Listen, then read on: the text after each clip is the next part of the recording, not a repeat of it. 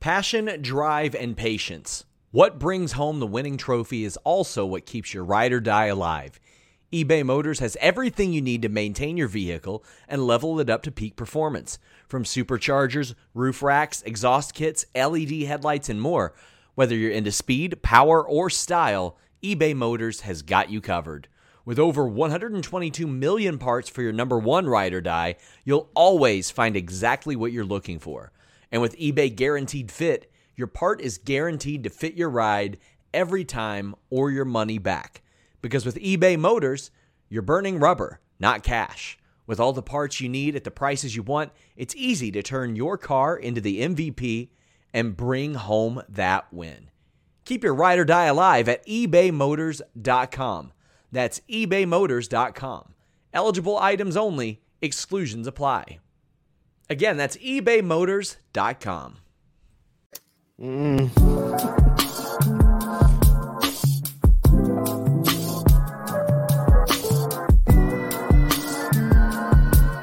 Yo.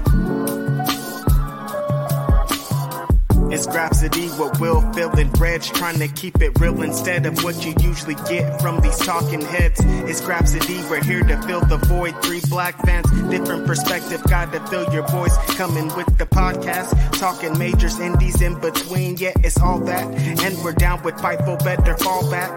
Coming for respect, we connect like a ball bat. No need to double check, these are all facts. You're listening to us talk raps. You're listening to us talk raps. Will, Phil, and Reg. Yeah, we're Grapsody, here to talk raps. Yeah, we're Grapsody, here to talk raps. Wow, now. Ow, ow. Wow, wow. No. Sleep. Till Brooklyn. What's going on, y'all? You know what it is. It's your boys. This is Grapsody. I'm Phil Lindsay. Of course, I am with my co-host, Righteous Reg. In the building, Media Man, your favorite rapper, your favorite writer, your favorite podcaster. Phil is more energized than when he gets sleep, is the wildest part of all this, is what I can't understand. I need to know his secret. It's Grapsody. It's Saturday. And you know, of course, is it the last Saturday of Black History Month? I think it is. So we had to bring back the queen of Grapsody, Cresta Star. What's up, Cresta? You didn't get any sleep either? We don't get sleep around here, right? I went to bed at 5 a.m. honky-tonking on the internet because when I said I was going to go to sleep, somebody was like, yo, but New Japan got a show on. That's right. Right. And this was me in my bed with my phone like, I got to go to sleep, but Okada looked bored. Listen, man. What do you need sleep for, man? You can sleep when you die. That's straight. That's real. That's real. To quote Lil Wayne, sleep is the cousin of death. What a fucked up family picture. I was about to say, like, are we quoting Nas or are we quoting? Nas. That's Nas. I thought sleep is the cousin of... No, that's from... His cousin of death is Nas, but Lil Wayne, you know. I didn't know that. Lil Wayne lifted it. I didn't know that. I'm thinking of Real G's Moving Silence Like Lasagna from NASA. What's the name of that song? I can't think of it right now. 6 foot, 7 foot, Thank 8 you. foot. What? Happy Black History Month. Yes, we in here. We out here. What have you guys done any Black History Month celebrations this month? I haven't. Oakland has been, you know, as they say, Oakland has been Oakland. So things haven't been as live and vibrant, but there is a Black History Month parade tomorrow called the Black Joy Parade. Oh, nice. And I'm super hyped about that. Have you guys gotten into any activities this month? No, I have not. I'm going to be real with you. I've just been extra black. I've been giving black people facts. If anyone asks me anything, I'm like, did you know that black people will live forever? I've been lying. And I'm like, get out of my way. I'm black. It's my month. That's how I celebrate. I'm black. It's my month. I mean, you're truthful with saying black people live forever because, like, I mean, in spirit and theory, like James Brown is never going to go away. Like, his samples are going to be around to the end of time. You know what I mean? Michael Jackson, too. Michael Jackson's imprints are all over the music industry. Whitney Houston, come on now. I'm saying. Y'all saw them flicks for the new Michael Jackson pick with his nephew or whatever? I'm like, yo, this I didn't know there was about to be crazy. All right. Them jeans are strong, bro. I seen the song he dropped on DSPs, and I listened to it. I was like, no, this sounds like Michael. It's creepy. And I gotta look it up now.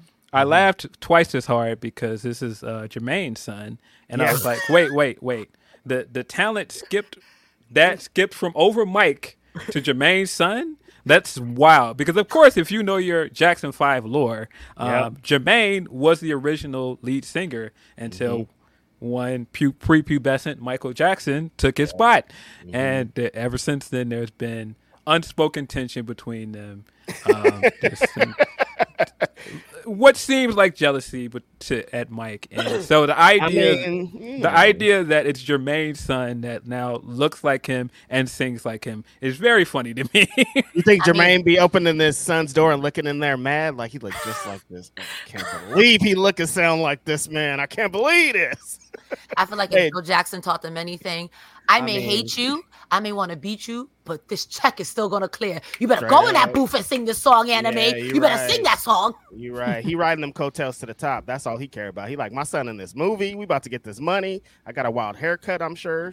I got a wild. Isn't his son's name Your Majesty or something like that? No, the kid that's playing him it's not Your Majesty. It's like, but he does have a kid named Your Majesty. Though. He does. That's a hell of a name. He's got some wild stuff going on. He's got like that goop on his head, whatever that is. I'm saying, what is that? He looks like he got like the Venom symbiote on his head. Like, is he forming into Venom? Like, this is crazy. Yeah, it looks crazy. But yeah, quite a week. We coming out of All-Star Weekend. Probably one of the worst All-Star games I've ever seen. I don't watch sports. All I know is I got Collision off for 2 weekends, so shout outs to the NBA. Yeah, so I mean, All-Star Weekend was cool. We got another reminder that the dunk contest just isn't what it was. Shout out to Mac McClung. He has some dope dunks. I thought the dunk where he did this with it and then caught it and then dunked it. I thought that was fire. Should have been a 50 judges. Totally. But yeah, well deserved. But dunk contest just ain't what it is. Listen, Jalen, I appreciate the attempt, but listen, getting out there and jumping over Kai Cenat in the chair, wasn't it, my bro? You trying to pretend that you covered your eyes on that one dunk way after the dunk, bro? You did not cover your eyes during that dunk. In a chair, you had him sit down like he's already tiny, and like you got him sitting down. This is crazy. I did see that clip where no one wanted to pass to Kai Cenat, and the whole time he's sitting there like. It's wild. But yeah, the 3-point contest was good. Shout out to Dame Dollar, this year's All-Star Game MVP, also won the 3-point contest. But also big shout outs to Steph Curry at the fire back and forth with Sabrina from the WNBA. I thought that was probably the best thing about the entire event. Totally. Them going. That was the most exciting thing, it felt like, with that ugly ass belt. Yeah, that should have been the main event, in my opinion. They did give them a very cheap-looking belt. Y'all expecting Fed belts. I mean, it's the NBA. They got paper out there. That's true, but the only other belt that I've seen that looked okay was the Cheez-It belt, and I'm sure Cheez-It spent bread on that. Yo. The Cheez-It belt's kind of hard, though. Cheez-It belt is kind of hard, though. I mean, it is. But yeah, man, shout out to Steph. I think that just shows his impact on basketball. The fact that you have someone from the WNBA that is trying to follow in his footsteps, broke his record, and then came over and tried to beat him one-on-one. I see my man sweating at first when she went up there and started shooting and knocked out them quick 26 points. But, Steph is Steph. Pressure, man. That's what he loves. Yeah, you are talking about Steph Curry. Loves him some pressure. I just found out that Steph Curry has a brother named Seth Curry that plays on the Mavericks. How did you not know this was a thing? That gets people every time, Phil. I don't watch when sports. Somebody barely into sports, they go, "Wait, he has a brother named Seth too." Like, yeah. And he's pretty good at the 3-point shooting as well. Not as good as Steph, but Seth Curry and Steph Curry is about 30 million. So I was like, damn. I mean, also, and like a couple, not a couple, like all the 3-point records in the NBA, also.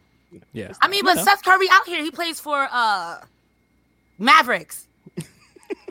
Am I right? Is he still with the Mavericks? I don't remember, but he's had a decent career. But yeah, man, I got a good laugh out of Steph showing up, and he had his he had his plaid shirt on. I said on Twitter that he looked like the dad from Smart Guy. Shut up. He did though. He came in and looked at his uniform in there in the cabinet like Captain America did. He suited up and he went out there and went to work, man. He did his thing. Like, I think that really was the most exciting thing, just because it feels like different. It feels like something new. It feels like something exciting. And she almost had him in the end there, but like, it's Steph, pressure. He's going to come with it. Coming out of the All-Star game, I think has been the funniest thing, Phil, because like there's all these news reports and talks of like, we want these players to be more serious. We're going to start offering things. These players want money. It's like, what is this game? Why did it get to where it is now? Like, nobody cares. It's just not the same. And I mean, I think KG said it best. He had in a clip from, I think, his podcast, and he was saying that it's just a disconnect from the old generation and the newer generation. And I think that was what it was with Kobe. Kobe was competitive every year at the All-Star because he's birthed under one of the most competitive basketball players of all time. And so we don't play with this. Like, you show up to the All-Star game, you want to show up to win. I don't want to show up and just like come up there and put up some dunks and have some threes. I'm not here to have fun. I'm not here to have fun. Kobe was never there to have fun. He wants to win. He wants to beat you. And this era of basketball just don't have that same killer instinct, man. I feel like LeBron James had said that something. I'm not a sports fan, but I feel like LeBron James said something about this years ago. About it's the dunk contest, it's the All-Star game. No one takes this seriously. No one's Michael Jordan and saying fuck these kids and doing 100 points at the All-Star game. It's not the same, man. I seen that guy, of course, if I say it, I'm a hater. I seen that guy come up in the first half and get that dunk and then proceed to sit down for the rest of the game. I was just like, that's all you're going to give us, Brian? You're not going to give us nothing else for the weekend? Nope. Nah. Then he was magically hurt for the next game against the Warriors. I was like, I know, man. Take your vacation. I feel you, bro. LeBron said, I'm going to go get my little clip in, go viral online, and sit down. It's an easy day for me. He's on his Roman Reigns schedule. I'm here for a good time, not a long time, baby. Fam, I've had this take for a long time, but there are a lot of similarities between Brian fans and Roman fans. A lot of similarities. Like, if you really break it down, crazy. A lot of very similarities to Brian that's crazy. and Roman fans. I have no depth, so I'm going to agree with Phil, whatever he says. Yeah, a very funny weekend for LeBron James. He came into the weekend with the report about him getting traded to Warriors. He was nowhere to be found for any of this. Then he showed up on Sunday and was like, this was my first time hearing this. I heard it when you guys heard it. I was like, yeah, sure. And then he also had that clip that went viral of him going, I'm 50-50. I don't know if I'm going to want a farewell tour. I'm not really good with praise. I was like, that's the knock it off face, Phil. Why do we be lying? Come on, dog. That's his thing, lying. But it's like, LeBron, we can see and hear you also, bro. Come on, dog. He's saying, who do you believe, me or your ears? Come on, bro. That's crazy. You gonna believe your ears? I don't want me? a farewell tour. I don't want a farewell tour, bro. Like, we watched you throw an entire kickoff show for you going to Miami and told everybody you were going to win 7 championships before you stepped on the court. Stop it. Knock it off. He danced with D Wade and Chris Bosh for like 5 minutes straight. Like, come on, bro. I don't know what this is. Your first year as a free agent, you threw an entire ESPN special. Stop it, bro. Cut it out. I don't want any fanfare, though. Nobody said anything. You don't have to lie to us like this. Cut it out, man. I don't want a parade. Just a little celebration, a gala, Yeah, maybe we have a couple drinks. It's nothing crazy. Masquerade. We can invite, Obama. Yeah, just some light. I played one-on-one with Obama for my last game. Yeah, it's something easy. Some light, Throw it in a little discreet place like the White House. He did the sitcom thing where they always have that sitcom on most shows where there's that one character that's like, I don't want you guys to do anything for my birthday. And it's kind of like the running gag for the entire episode. And then at the end of the episode, like, they throw that person the surprise party and they try to act surprised and they go, I really didn't think you were going to do anything for me, guys. No, you're going to get a farewell tour, Brian. Knock it off. I get it. Come on, dude. LeBron James, you can't have any sports show on any channel without them talking about you, and you think that you're just going to be like, I'm retired. Nice knowing you. I might want to go out like Tim Duncan, bro. Yeah, stop it, bro. Stop these lies, bro. I want to be modest after all these years of not being modest. I don't think so. Yeah, no. Some people just like to lie. Look, sometimes lying is fun, bro. But it's come on, dog. Just cut it out. I like to get my shit off, Yeah, but of course, we've got got Humper Chats. If you would like to send us your Humper Chats, humperchat.com/Fightful. Of course, you can send us your Super Chats as well. We got a few pay-per-views to get into, but we had a pay-per-view this morning. I don't know if you guys stayed up or got up early for it. As I alluded to at the beginning of this episode, just stayed up and I just watched it. So Phil watched everything, is what he described me as we entered this podcast. So I'm like, yo, that's crazy. Back to back to back. Yeah, it was a really busy night of wrestling. Surprising thing. We said that a million times on this podcast already. But I mean, the big culmination of this was the Elimination Chamber pay-per-view. But before that, I want to hear about Mustafa Ali winning the TNA Impact X Division Championship, because we got Cresta here, who is on the Impact TNA post show. So I just like that thing. Waking up in the morning and seeing all this news and Dolph Ziggler and Nick Nemeth, all this, I'm like, no, Mustafa Ali winning the X Division Championship is what got my gears going. So please tell me about it. I can't tell you nothing. I was at my muggle struggle during the pay-per-view. I was so upset. No. I had to come home and get highlights. But honestly, after the promos Ali's been cutting on TNA, these video packages where he's being big jabroni president, I'm like, nothing disrespectful to Chris Sabin, because we like wrestling Uncle Chris Sabin. But Ali was going to give him that work, and I can't wait to watch that match. I heard that match slapped. That match was everything we needed it to be. But Ali winning feels correct. Well, I watched New Japan. I watched Impact, and I watched WWE. So Impact was a fun show. I actually think it was one of the better pay-per-views of this weekend. I thought we got a really good tag title defense from ABC. Going up against Grizzled Young Vets. Really good match. If you don't go out of your way to see any matches from this show, that is one of the matches to see. I thought they killed it. ABC retained. They are still your Impact tag champions. Hot. Really good match. I thought the women brought it with the tag team as well. MK Ultra are your new tag team women's tag team champions. Thank God. Knockout champions. Sorry. Yes. So yeah, I'm assuming they're gonna go back and forth. They're gonna have another match with DK, Danny Luna and Jody Threat. Jody Threat came out afterwards and ran them off because they were beating down the champions afterwards. But yeah, I thought that was a fun match as well. We got some PCO shenanigans on the show again, I'm so sick which of him. I was here or there on that. I thought Giselle Shaw had a good showing as well in the Knockouts title match against Jordan Grace. I saw that Spanish fly clip.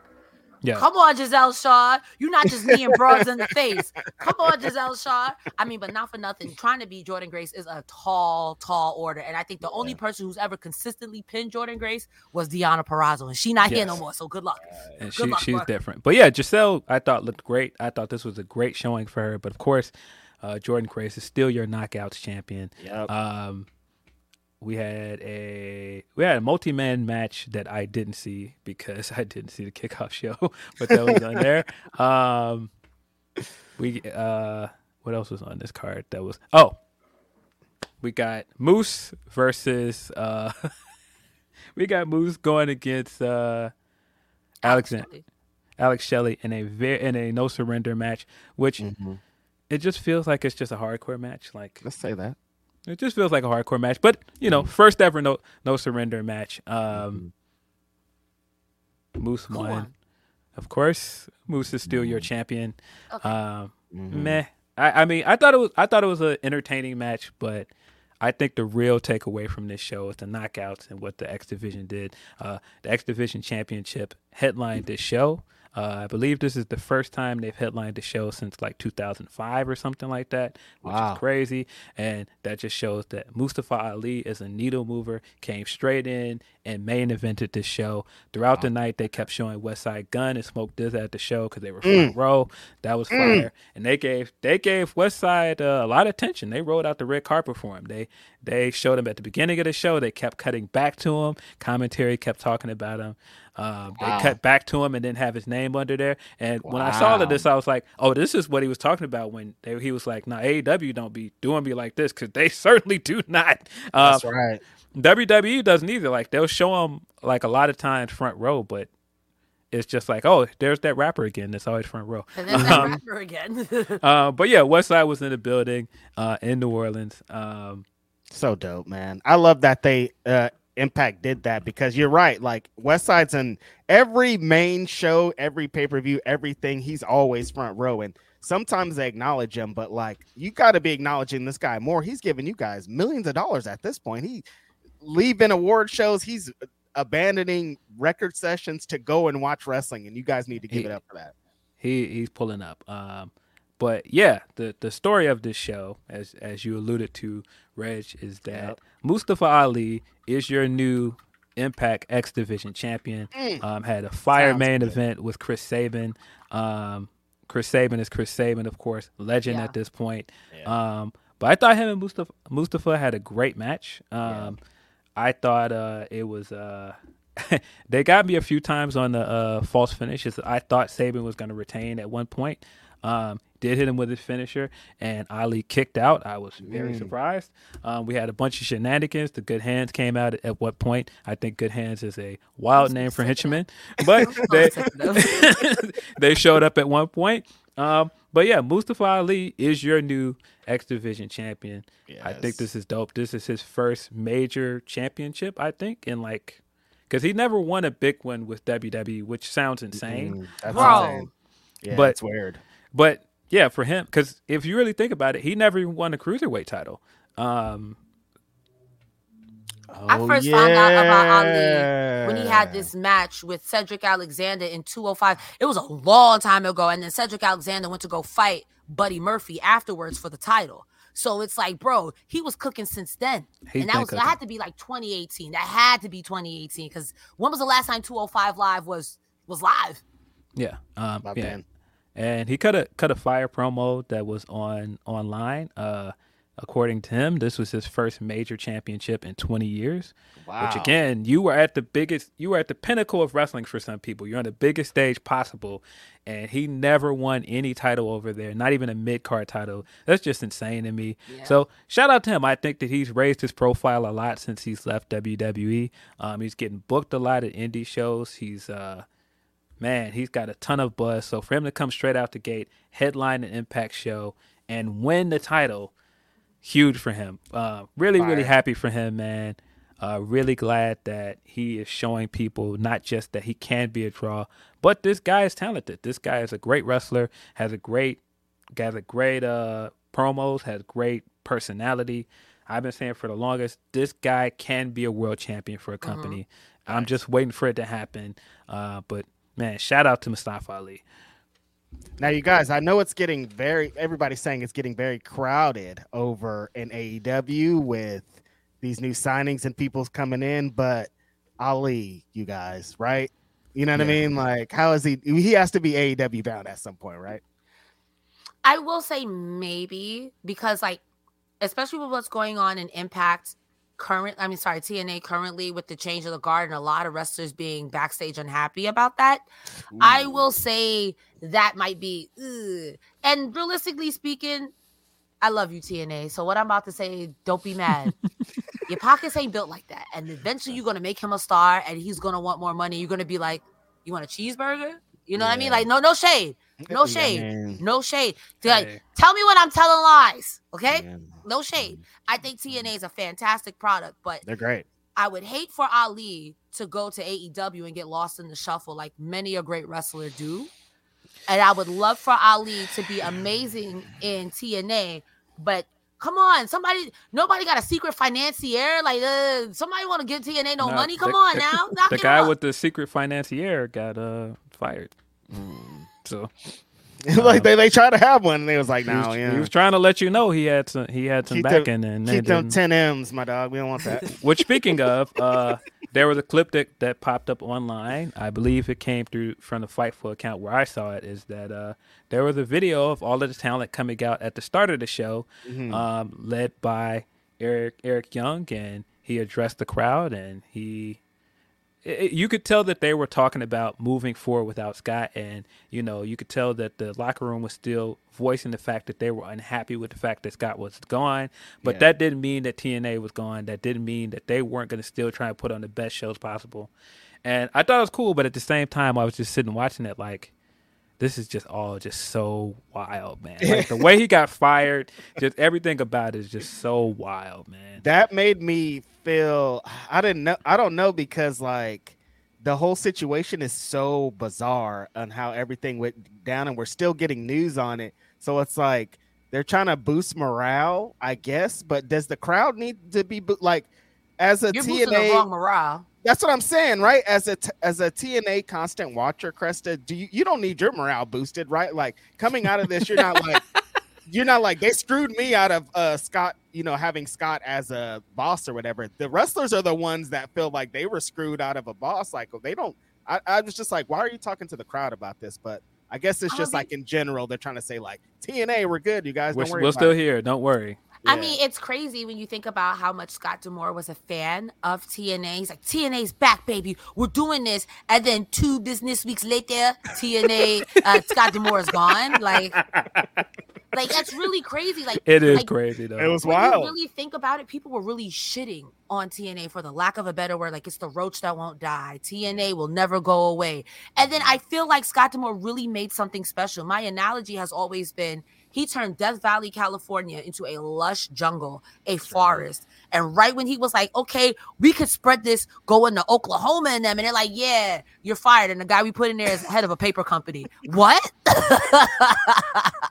Insane, man. Replaced him with Michael Scott. This is wild. That's crazy. That's crazy. And Michael Scott is going to run around, go parkour. Like, I have faith that TNA, like we said this on the post show the night before.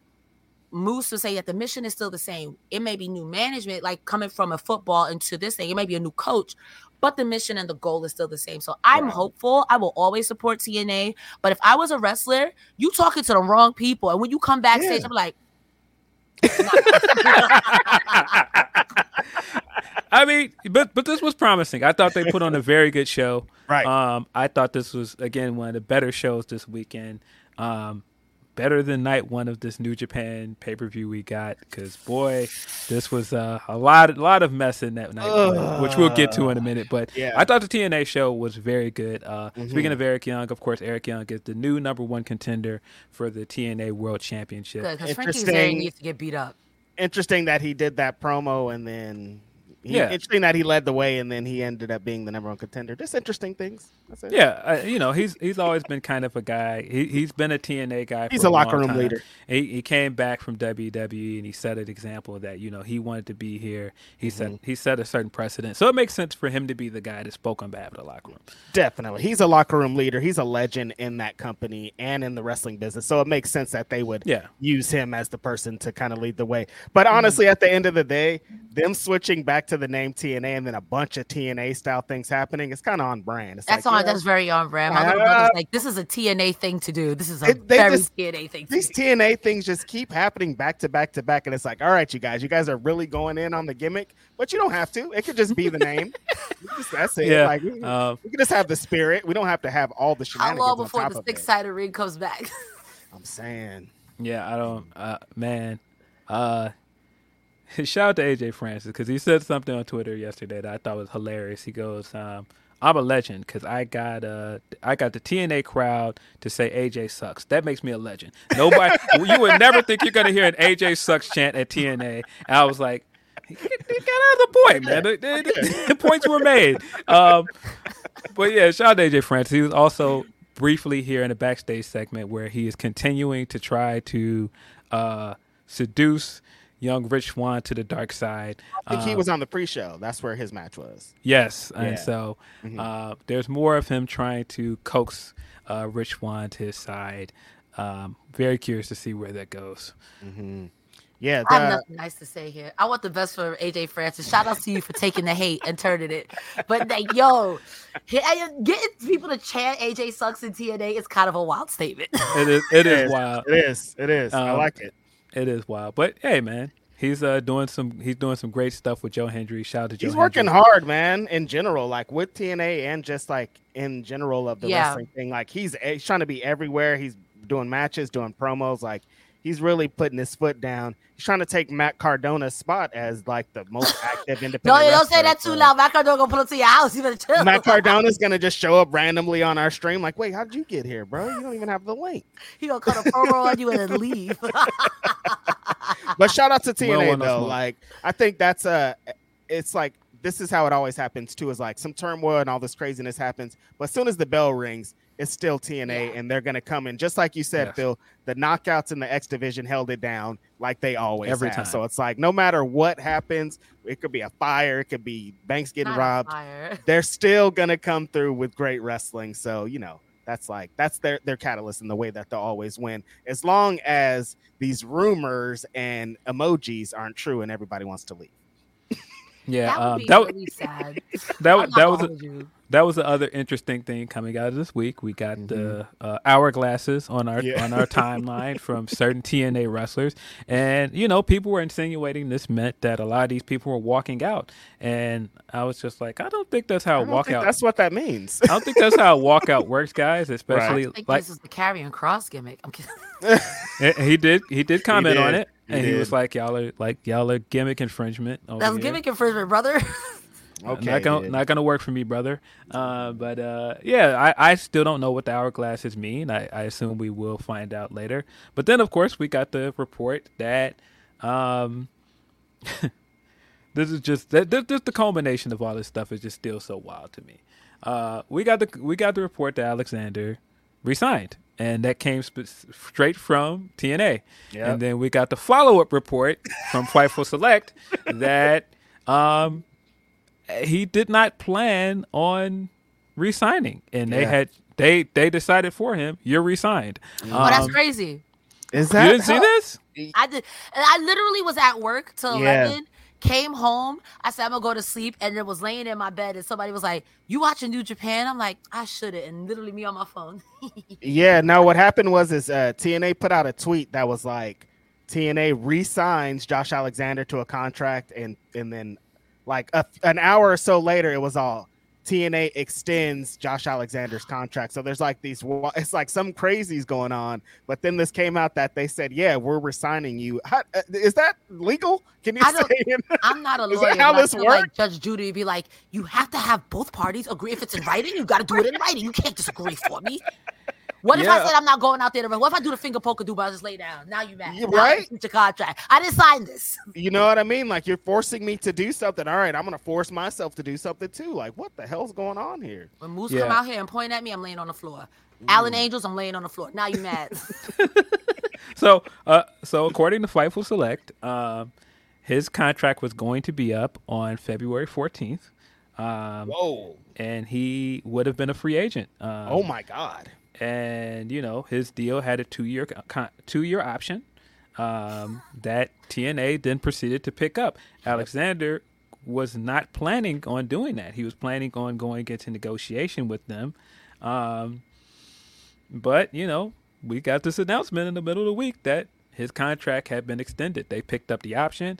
The report from Fightful Select also let us know that Josh also plans to be a professional and he is going to fulfill his contractual obligations. Yeah. But this all just sounds crazy. Like, imagine being Josh Alexander standing behind Eric Young doing this morale boosting promo. Bro, you wonder why your morale is low. In the back, like, yo, what are you saying, bro? Did you understand what happened to me? Yeah, this type of thing just makes it extra wild because it feels like the worst thing they're screwing with right now are the wrestlers. And it's like, that's the last thing you want to do is have like this mutiny where everybody's like, we're out of here, dude. And it seems like that's the thing. And the thing I didn't like about the Eric Young thing, because it feels performative. Like I'm saying, it's not about the fans right now. It's about those wrestlers, because they're like, what's going on here? I could tweet an hourglass and get my contract extended for 2 years. This is crazy. That's a little bit of madness. I mean, you think about the run that Josh Alexander had in like 2021, 2022, when he was literally champion until he got injured. Yep. I would want to keep him happy. That is your standard bearer. That is the person who, for all intents, that's your Roman Reigns. That's your Samoa Joe. That's your MJF. Right. This is the guy who's at the top of the card and with good card. He literally just beat Will Ospreay. Mm-hmm. What are we doing? What are we doing? And if he was thinking about not resigning or resigning, he's definitely not now. Especially that's a very TNA thing. It is. They can't help themselves.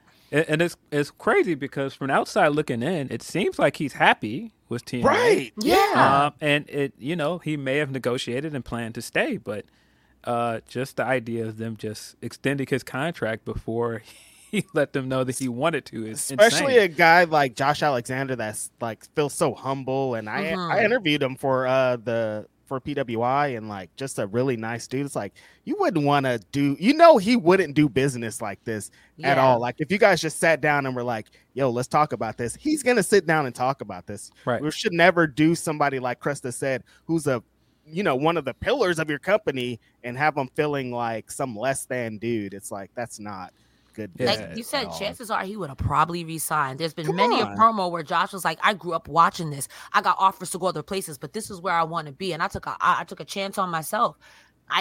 This is like if y'all did that to Jordan Grace. Not for nothing. Jordan Grace will go everywhere and promote TNA.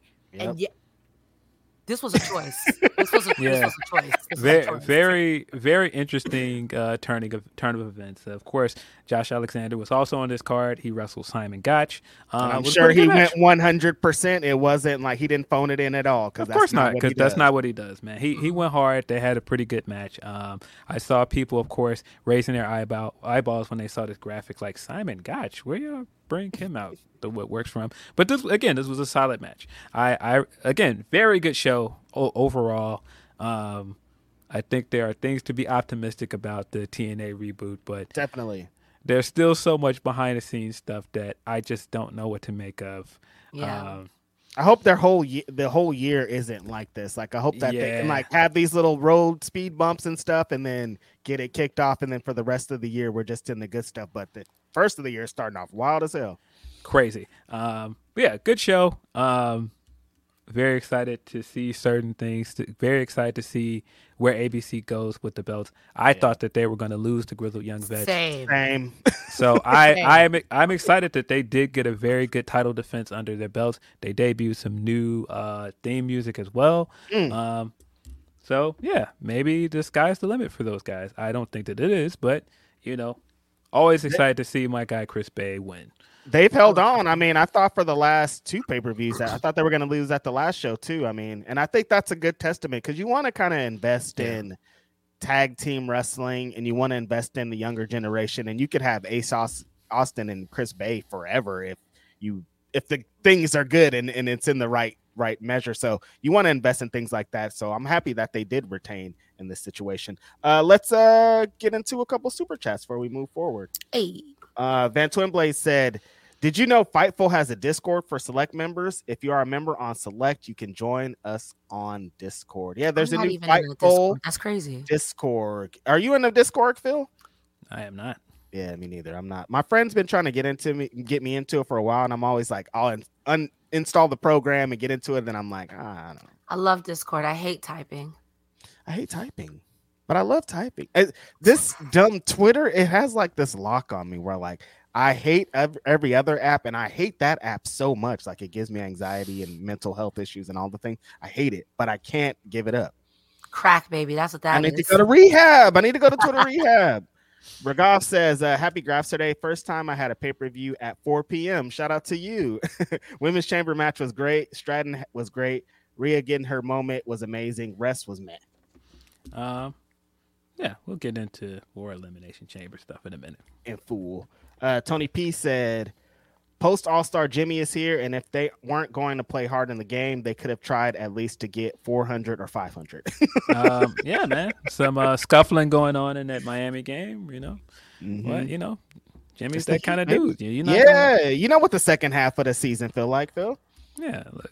Jimmy got that dog in him. Don't play with him like that. Right up. Don't play with me. The Moyer boys was going at it too. I saw. I'm like, yo, relax, bench players. What? Yeah. I don't think this is. Warriors came back hot when Draymond came back. You know, Mhm. I thought at one point that they were putting a little too much on Draymond, gassing him up a little bit when they went on that losing streak, and they were like, "Man, we need Draymond back." And Draymond been back, and they've been kind of balling. So maybe Energy, man. Yeah, I was wrong too. I was like, maybe Draymond needs to take a break, but like Draymond energy is just needed consistently on the Warriors, as you can see. Yeah. Because he'd be saying, we're going to go fight. If it goes down, y'all got my back. Like, you know, that's how he introduces himself to new players. Like, yo, if it goes down out there, are you going to be down? And they're like, basketball players be fighting. I thought that was hockey. Scuffling. They don't be really fighting. They be scuffling. He said there's a difference. There's a scuffle. not all of them, but this guy be like stomping chests. He be punching people. Wait. I think I heard a story about this guy who was like kicked out of the NBA for fighting specifically because he was threatening somebody. Am I bugging? Well, he wasn't kicked out. He got like suspended. Because instead of just being like, yo, give me the ball, he was doing this to people. Like, yo, chill out, bro. Oh, no, you're thinking of John Morant. Who's that? He had a gun. It's a long story. Long story. Right. But yeah, Draymond was also great during All-Star weekend. He did the commentary on the Altcast for the All-Star game on there with Taylor Rooks. Taylor Rooks, not Taylor Swift, Taylor Rooks. Taylor Rooks, brother. I don't even know who that is. When you guys start talking about sports, I'm like, damn, I'm not sports entertained anymore. Damn. I guarantee you that a lot of male fans know who Taylor Rooks is. Yeah, she's good. She's good at her job. Do you think Draymond's gonna go into sports casting or that type of thing when he's down here? He's been, planting his flag on the media side for a while. I can't see a world where he's not doing that after he's done playing. Like, cause how he's right into a podcast after a game or a big moment. I'm like, man, this guy wants to talk. So like if he could go and be on the panel right after the game, I think he would, Yeah. Some people like to talk. Yeah. Danny V said no idea who that is, and my suggestion is to Google her. Figure it out. Which is relevant. It is very relevant. Look at you, man, bringing it back around. Orion Ben 666 says, credit to Tiffany and Mustafa. They were the stars. Tiffany just like gets over every time she has a big moment, which is like a testament to her. I got to give it to Tiffany Stratton. I'm not really an NXT watcher, a lot less now since I got this Muggle job. But every time I see her, okay, Tiffany. I don't know if they've had someone with this type of energy since like the original like women's evolution thing. One of like every single moment she has, like she built her stock up tenfold. It's crazy. Like you don't see this on a regular basis. Yeah, it's giving me very big Becky vibes when she said, I've been tapping broads out for weeks. And people are like, you have been. Mm-hmm. And why is Carmella still champion? Hey. Becky been spitting. Sheldon Jackson says, we can just say that yesterday was a great day for former WWE stars with Riddle, Nemeth, and Ali all winning championship gold yesterday. Yeah. Wow. Well, we'll get into it. Bragov says, WWE Gareth with the famous daddy killed me, Reg. I didn't say it. I just relayed the message. That's all I'm saying. You want to get into it, Phil? Or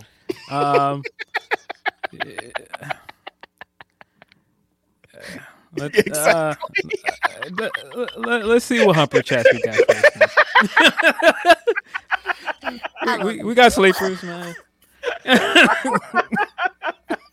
Oh, interesting week for the Googles. Just Google, guys. Google is your friend. I know y'all use that for everything else. We went to the University of Google, but like if you just talk out loud, your phone will do it for you. If you just say it out loud, and then you'll get ads for it. So Yeah. We do have Humper Chats. It seems like a bunch of our Humper Chats are Elimination Chamber related, so probably should just get into Elimination Chamber.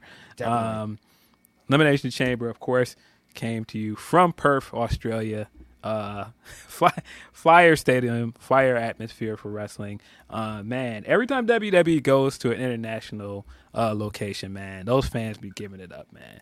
Every time they go, I'm like, oh, American wrestling fans suck. That's it. We're terrible. Drag us, but truly. Because every time they go Puerto Rico, Australia, the Puerto UK, Rico's I'm like, technically America. I mean, you know what I mean. You know, like somewhere that they don't normally go every 3 weeks. Like these crowds destroy us with the energy and the chants and the changing it up. Like it feels good. I love that WWE has made investment in doing their big PLEs out of the country. Yeah, but yeah, I thought that this was. I thought the matches themselves were good. Mm-hmm.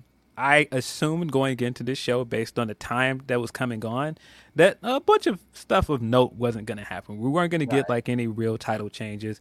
We weren't going to get any outcomes that were that unpredictable. I was going to say it was a pretty predictable show.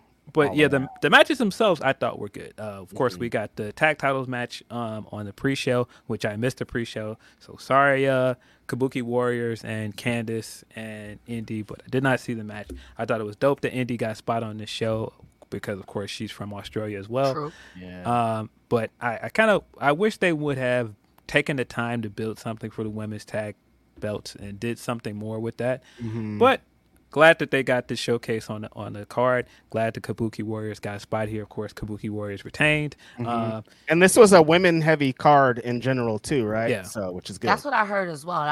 Come on, WWE, because sometimes I think that's a lot of complaint when it comes to AEW and WWE that you guys have the women, but you use them poorly or you don't use them at all. So when they do come out and they show out, people go crazy. So good on y'all. But yeah, Kabuki Warriors retained. Of course, if you have not seen any of the internet stuff with Asuka on her account, there's also the stuff of Asuka's adventures in Australia, Asuka holding koalas and snakes, all very wholesome content. There's also the video ziplining. Yes, also the video from Kana-chan TV that she put up this week where she surprised one of her fans in Japan. She pulled up to like their bar and the fan did not know she was coming, and so like as soon as she walked in the door, the fan was just like and then she like started like going full emotional. It was really, really cool, man. Shout out to literally the loading screen on her face like ain't no way. It was crazy. She looked like in Talladega Nights when Ricky Bobby was doing the interviews and he's like, I don't know what to do with my hands. Like it was great. But what a moment for that fan. She's never going to forget that. Really, really awesome. And that bar that she run looked cool. I was like, man, if I ever go to Japan, that looks like something cool to try and visit. Yeah, shout out to Asuka. I love that she still does that on a consistent basis, and she just looks like she's having a really good time all the time. I will say Asuka's and even Athena's vlogs that they do where they just go and do stuff. Yes. Honestly, two of my favorite things to watch when I'm just bored. I'm like, you know what are you doing? Kana-chan TV is always a view for me. I watch Kana-chan TV all the time, but of course I'm also a big Asuka fan. Yep. But we opened with the women's elimination chamber match. I thought that the women did a very, very good job of starting the show hot. Very fun match. Started off with Naomi and Becky. They had a really strong back and forth, but the match really jumped up to another level when Tiffany Stratton jumped in. Easily the MVP of this match. Very, very much over with the Australian crowd. Like, I think if you saw any of the clips from the kickoff show the day before, you knew that crowd was going to be hyped for her the second she got in. And you could hear the Tiffy time chants even before she checked in. So by the time she got in there, the crowd was hot for her. And she did a lot of really cool stuff. Did an awesome swanton off the top of the pods. Had a bunch of other cool exchanges with Naomi. Yeah, she was fire here. Like, far and away the MVP of this match. Yeah, social media has been all Tiffany Stratton.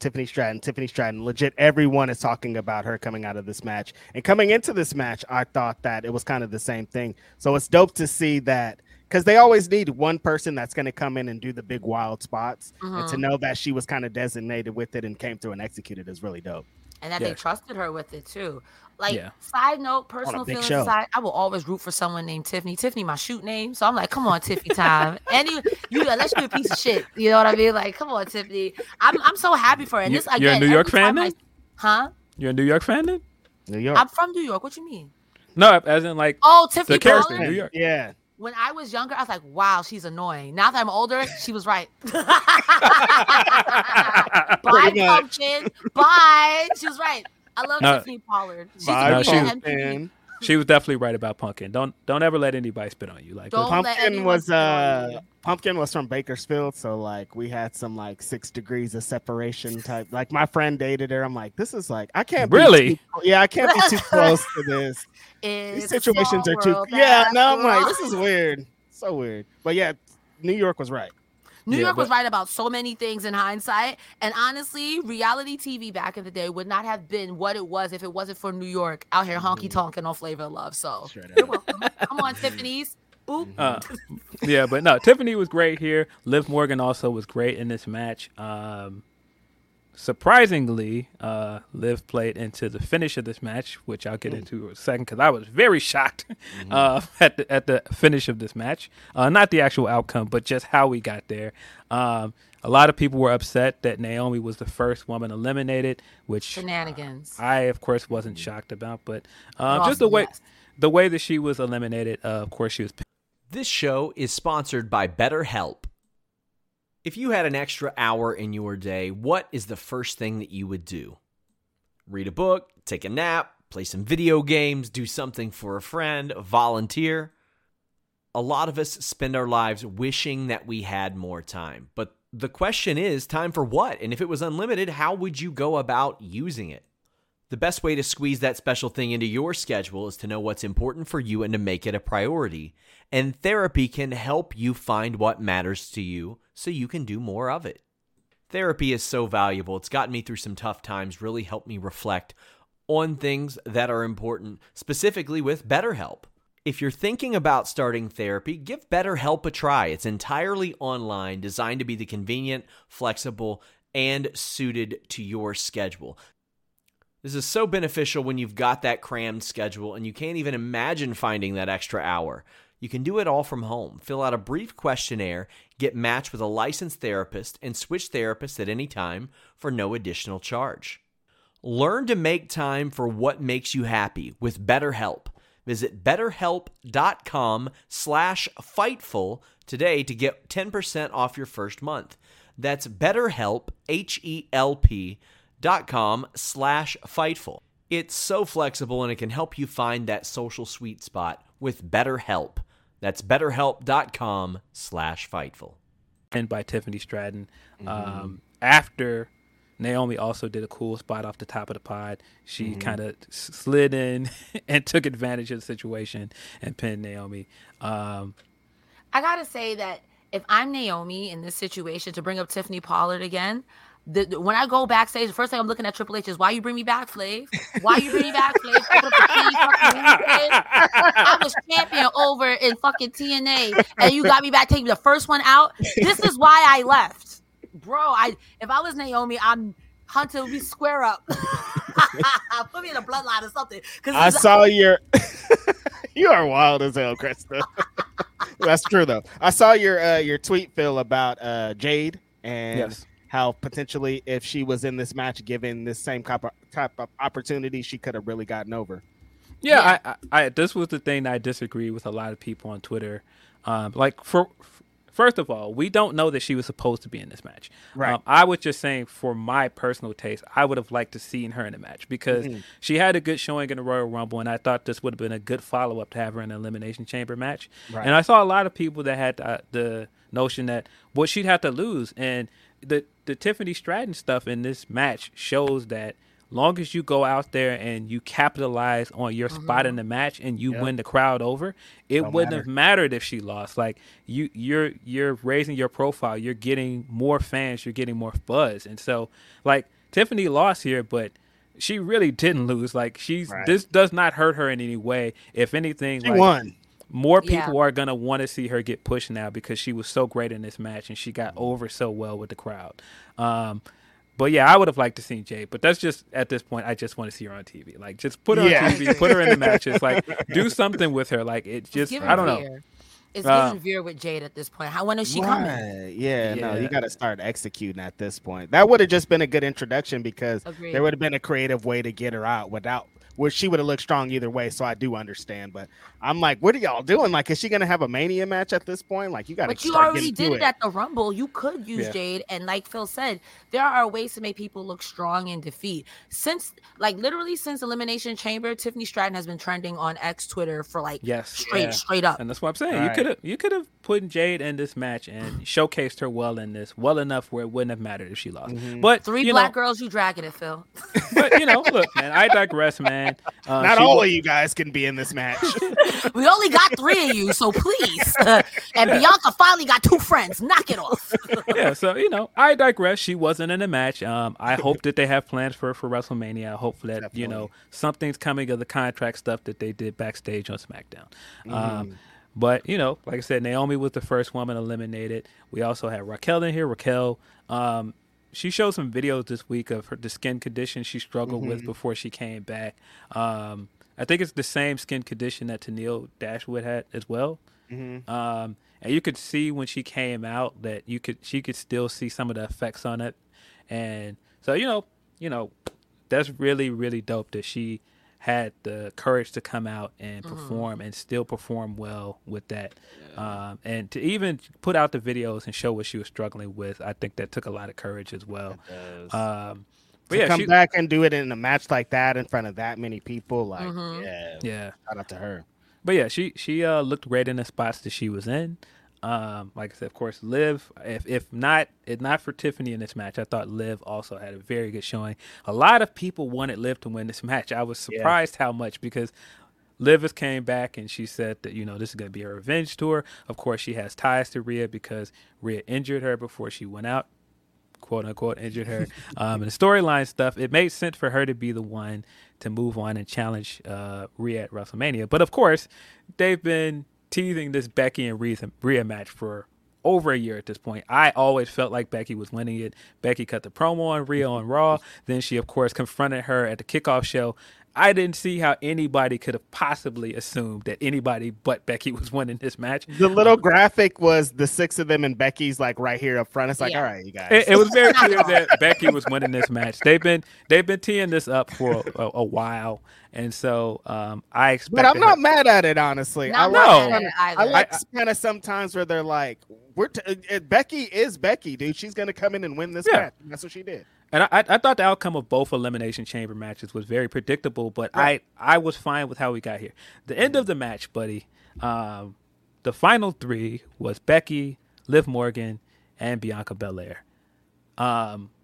Liv pinned Bianca Belair in this match to eliminate her. Hold on a minute. Before Becky pinned Liv to finish the match and go on to win. Whoa. I did not expect Liv Morgan to pin Bianca Belair here. I was very stunned by that. But she's saying this, though, that everybody wanted Liv to win. She is just one of those women's wrestlers in WWE that's consistently over. People love her. She's and so like, scrappy. I don't know if she'll ever get out of that of like, people just love her so much. She's in a great position. So this isn't surprising. Maybe they're going to have a WrestleMania match. I'm not mad at it. I'm going to be real with you. I mean, that's cool to be loved, but at some point it does have to turn into championships. I'm trying to think of some Mustafa Ali, a good example. Someone who everyone was like, yeah. And right when we thought he was going to win it, Beast in the Bank. I wasn't that high on Liv Morgan until I was on Gabby Tuff's Instagram and I saw her training with Liv. I'm like, why ain't you doing that in the ring? But it's like, it's WWE. Never mind, it's WWE. Yeah, WWE. but I thought Bianca had a very, very good showing here as well. She pulled off a really, really good DDT onto outside at a counter. Looked fire. She had a bunch of other good spots here. Her and Tiffany had some really good exchanges. I wouldn't be surprised if the WrestleMania match is Tiffany versus Bianca. Just based I would on love to see that. Yeah, based off the stuff in this match, based off some of the stuff in SmackDown. But yeah, Liv Morgan pinned Bianca Belair. And so Liv did not win the match, but I thought that made her look like a big deal. I would have never guessed going into this match that she would pin somebody as big of a star as Bianca. I think that's big for her.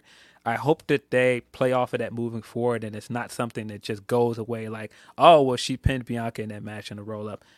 They need to definitely make that bragging right for her moving forward. 'Cause that's a big deal. It is. That's a good accolade to have, and that's why I'm like, maybe that could be the WrestleMania match, but it could just be something to get Liv Morgan pushed forward some more. It sounds like that this match set up a lot of stuff for the future, and that kind of opens up what happens at WrestleMania, because with Charlotte being out and the kind of the situations that are going on over there, we got Becky and we got the women's title matches established already, right? Becky and Rhea, and then Io and Bayley. So it depends on how many other matches they kind of add to this, because like, where's Bianca gonna fit in? Is Jade gonna have a position? Is Naomi gonna be in here? Are they gonna have the women's tag team title match in there? So it's like, what's gonna happen beyond the title matches? I just wonder if Naomi came back around this time thinking, or she was promised, hey, we're gonna do something with you at WrestleMania, and it's kind of given again, like, at first I was memeing, but I'm kind of dead ass. I'm like, why'd you bring me back, Flav? Like, I was literally the champion over in TNA. And you know, am I missing something here? You know what I mean? Like, I'm not trying to dunk on WWE, because I love wrestling. I think wrestling as a whole is great. But if I'm Naomi, or even low-key Jade for that matter, I jump ship because you guys promised me everything. And positions, it's a tight thing. I mean, they got 2 nights. They could fill it. They could have like some big multi-women style Andre the Giant Battle Royal or some shit. Honestly, that'd be pretty disappointing to see Naomi come back and be back in a multi-women match like it. But I will say this. I don't like that she was the first woman eliminated. I thought that she should have stayed in the match longer. But I do think that they've showcased her very well since she's come back. They made her a big fixture in both the Royal Rumble and this match, having her come out first, having her wrestle Becky straight off the back and have this exchange with her and show people like, no, all y'all people that still don't think this woman can work, she can work. Right. So there are some things I like about it, but there's also like, come on, man, like y'all couldn't book her a little bit stronger than that. I don't know, but it is what it is. We'll see where this goes. I do think that they set up some stuff with Tiffany as well. I could see her having a mini feud with Tiffany going forward. They really set up quite a few things for Tiffany. So I don't know what she's going to do at Mania, if anything, but they got a few options they can go with. Of course, like I said, Becky Lynch is the winner. Becky Lynch is the number 1 contender for the women's world championship. Which all of us pretty much predicted, but I thought this match was very good. I thought it was probably one of the better matches on the card. Do you think that they get the night 1 main event? I don't. That's going to Rock and Roman versus Cody and Seth. What are you talking about? If Rock is wrestling, he's going to main event one of these shows. That's how I'm looking at it. Yeah, and then night 2 is Cody versus Roman. Yeah, finish the story or something or the other. One of those things. One of those. Where do you put this? Where do you put this match at then? The first match? I don't know, but this is a pretty big match. You've got a massive star in Rhea Ripley at this point, and then you've got a huge star in Becky. It is a shame that it's not going to be probably a main event, but it feels like a main event caliber match. It is. I mean, it could be up. It could be up there, like the semi-main or like something like that. Because you can't main event over The Rock. Nobody's going to main event over The Rock. That's a fact. Yeah. Like, I could see that being the opening match or second to last or even right after a stonker or a gimmick match. You know what I mean? Mm-hmm. That'll definitely bring the crowd back to, Tiffany Stratton and kind of Tiffany Stratton and anyone. I'm going to be honest with you. Mm-hmm. Yeah. But yeah, next up we got the tag match. New Catch Republic. I still don't know how I feel about that name. I don't know why they couldn't just call them British Strong Style. Yeah. But New Catch Republic, the team of Peter Dune and Tyler Bate took on Judgment Day. This was a really good match. I thought that it was a strong tag match. I was really hoping that the Brits were going to take those belts off of Judgment Day because I have no real interest in this run anymore. They haven't done anything really. And where it's leading to, Phil, I'm just like, we all know where this is going. That R-Truth is in there now, and if R-Truth needs to be the leader of Judgment Day. I'm loving this confused grandpa gimmick. I've always loved it, but at this point, I agree with you. Judgment Day has ran its course. It's really Rhea and Dom. I want y'all to be great in y'all tag team, but Finneford, go back to Get whatever you doing. Finn. I'm not here for Yeah. it. But yeah, this was a strong match. I thought if it was a really good way to showcase Dunn and Bate. They looked great here. They had a bunch of tag maneuvers that I really did. They did this tandem burning hammer together, which they call the Birmingham hammer, which I think is really, really clever. They did the double Tyler driver, which I bid on. I thought that was the end of the match. Really good false finish there. But of course, Finn ended up winning here with the coup de grace, one of the most protected finishers in the biz. That looks disgusting. You're not jumping on my chest like that. You're not kicking out of the coup de grace. At this point, once he gets that off, that's pretty much the end of the match. Finn also got a really gnarly thumb injury. I don't know what he did, but when he came up, you could see it looked like all like dislocated, and you could see he was like yelling at pain. Like even like they were trying to come to lift his hand so he can lift his belts up, and he was still favoring his hand. Like a bunch of the screenshots that people have taken for their articles that are like Judgment Day retained, you could see him grimacing really, really bad because however he landed or however he did it, he definitely fucked his thumb up. It looked gross. Man. Yeah, not really surprised that this was one of those predictable kind of matches because what they're leading to with R-Truth in them is happening at WrestleMania. I'm surprised. But Newcastle Republic is a terrible name. It sounds like a store in the mall. It does. Like, what is Newcastle Republic? What is that? It does. It sounds like one of those stores like Forever 21 or like Banana Republic. Yeah, like what is that?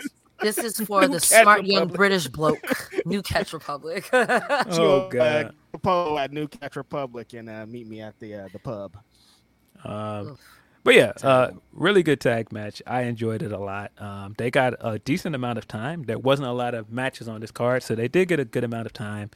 But not a very like. I think this was also a pretty predictable finish. Yeah, it's kind of like a Raw match almost, right? The whole pay-per-view kind of feels like a big Raw with the Elimination Chambers, and it's like, yeah, I don't know if.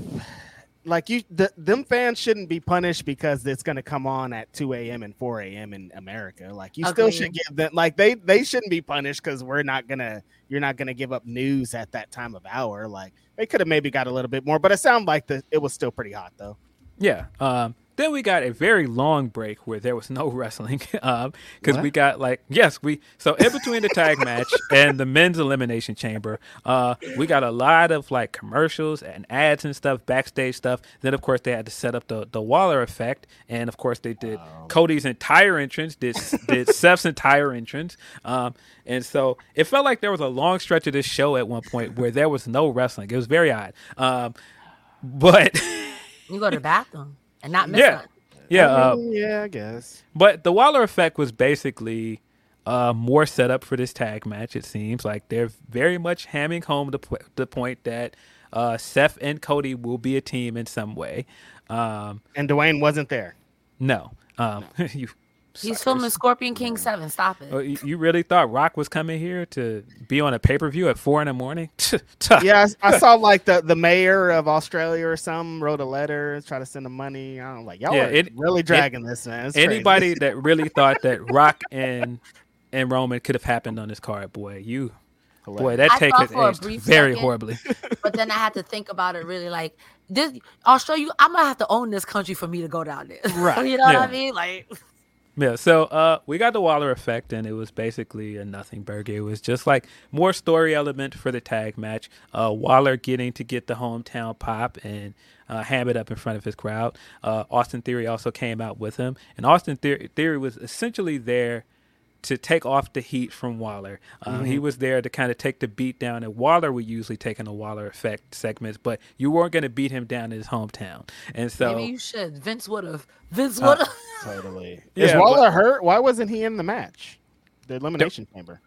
I don't know. I don't think he's hurt though. Didn't have no Australians in that thing. But no, Waller was not in the match. But Waller effect, we had the Seth came out in the Prince 3 Lynn shades, which some people did not think they were Prince Lynn shades. I'm not going to say who they attributed it to, but I was just like, guys, Watch something else other than wrestling, guys. It's okay. Oh my You god! can't say that, Phil. Wrestling is my life.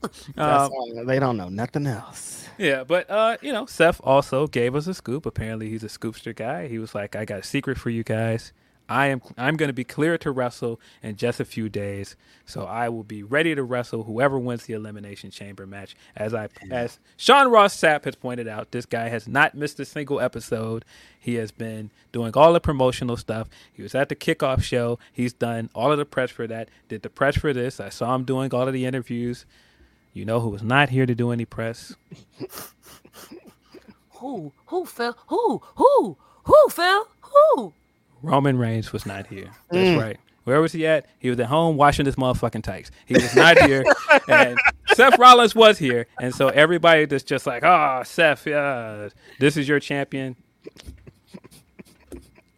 I know who's still showing up when he's hurt, and I know somebody that is not hurt, and he's not showing up to do these things. And y'all make fun of his shoes. I'm like, did even one of his cousins show? Oh, Jay was in them. I was like, no, did his brother even have his cousin show up? He also took a few pointed jabs at Roman here that were very funny. He came out and got a huge pop from the Australian crowd. They were singing his theme song, of course, because this segment seemed like it went on forever. There was an extended point where he was just letting them sing, and he was soaking it up. And afterwards, he was like, big pop.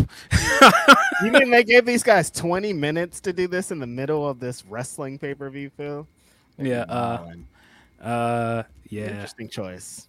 Very, very. I mean, maybe they. I'm just like, why did you just put Grayson Waller in a match? I'm so confused. He has to be hurt. I'm like, it sounds like he was over as fuck. Why did you put him in a match?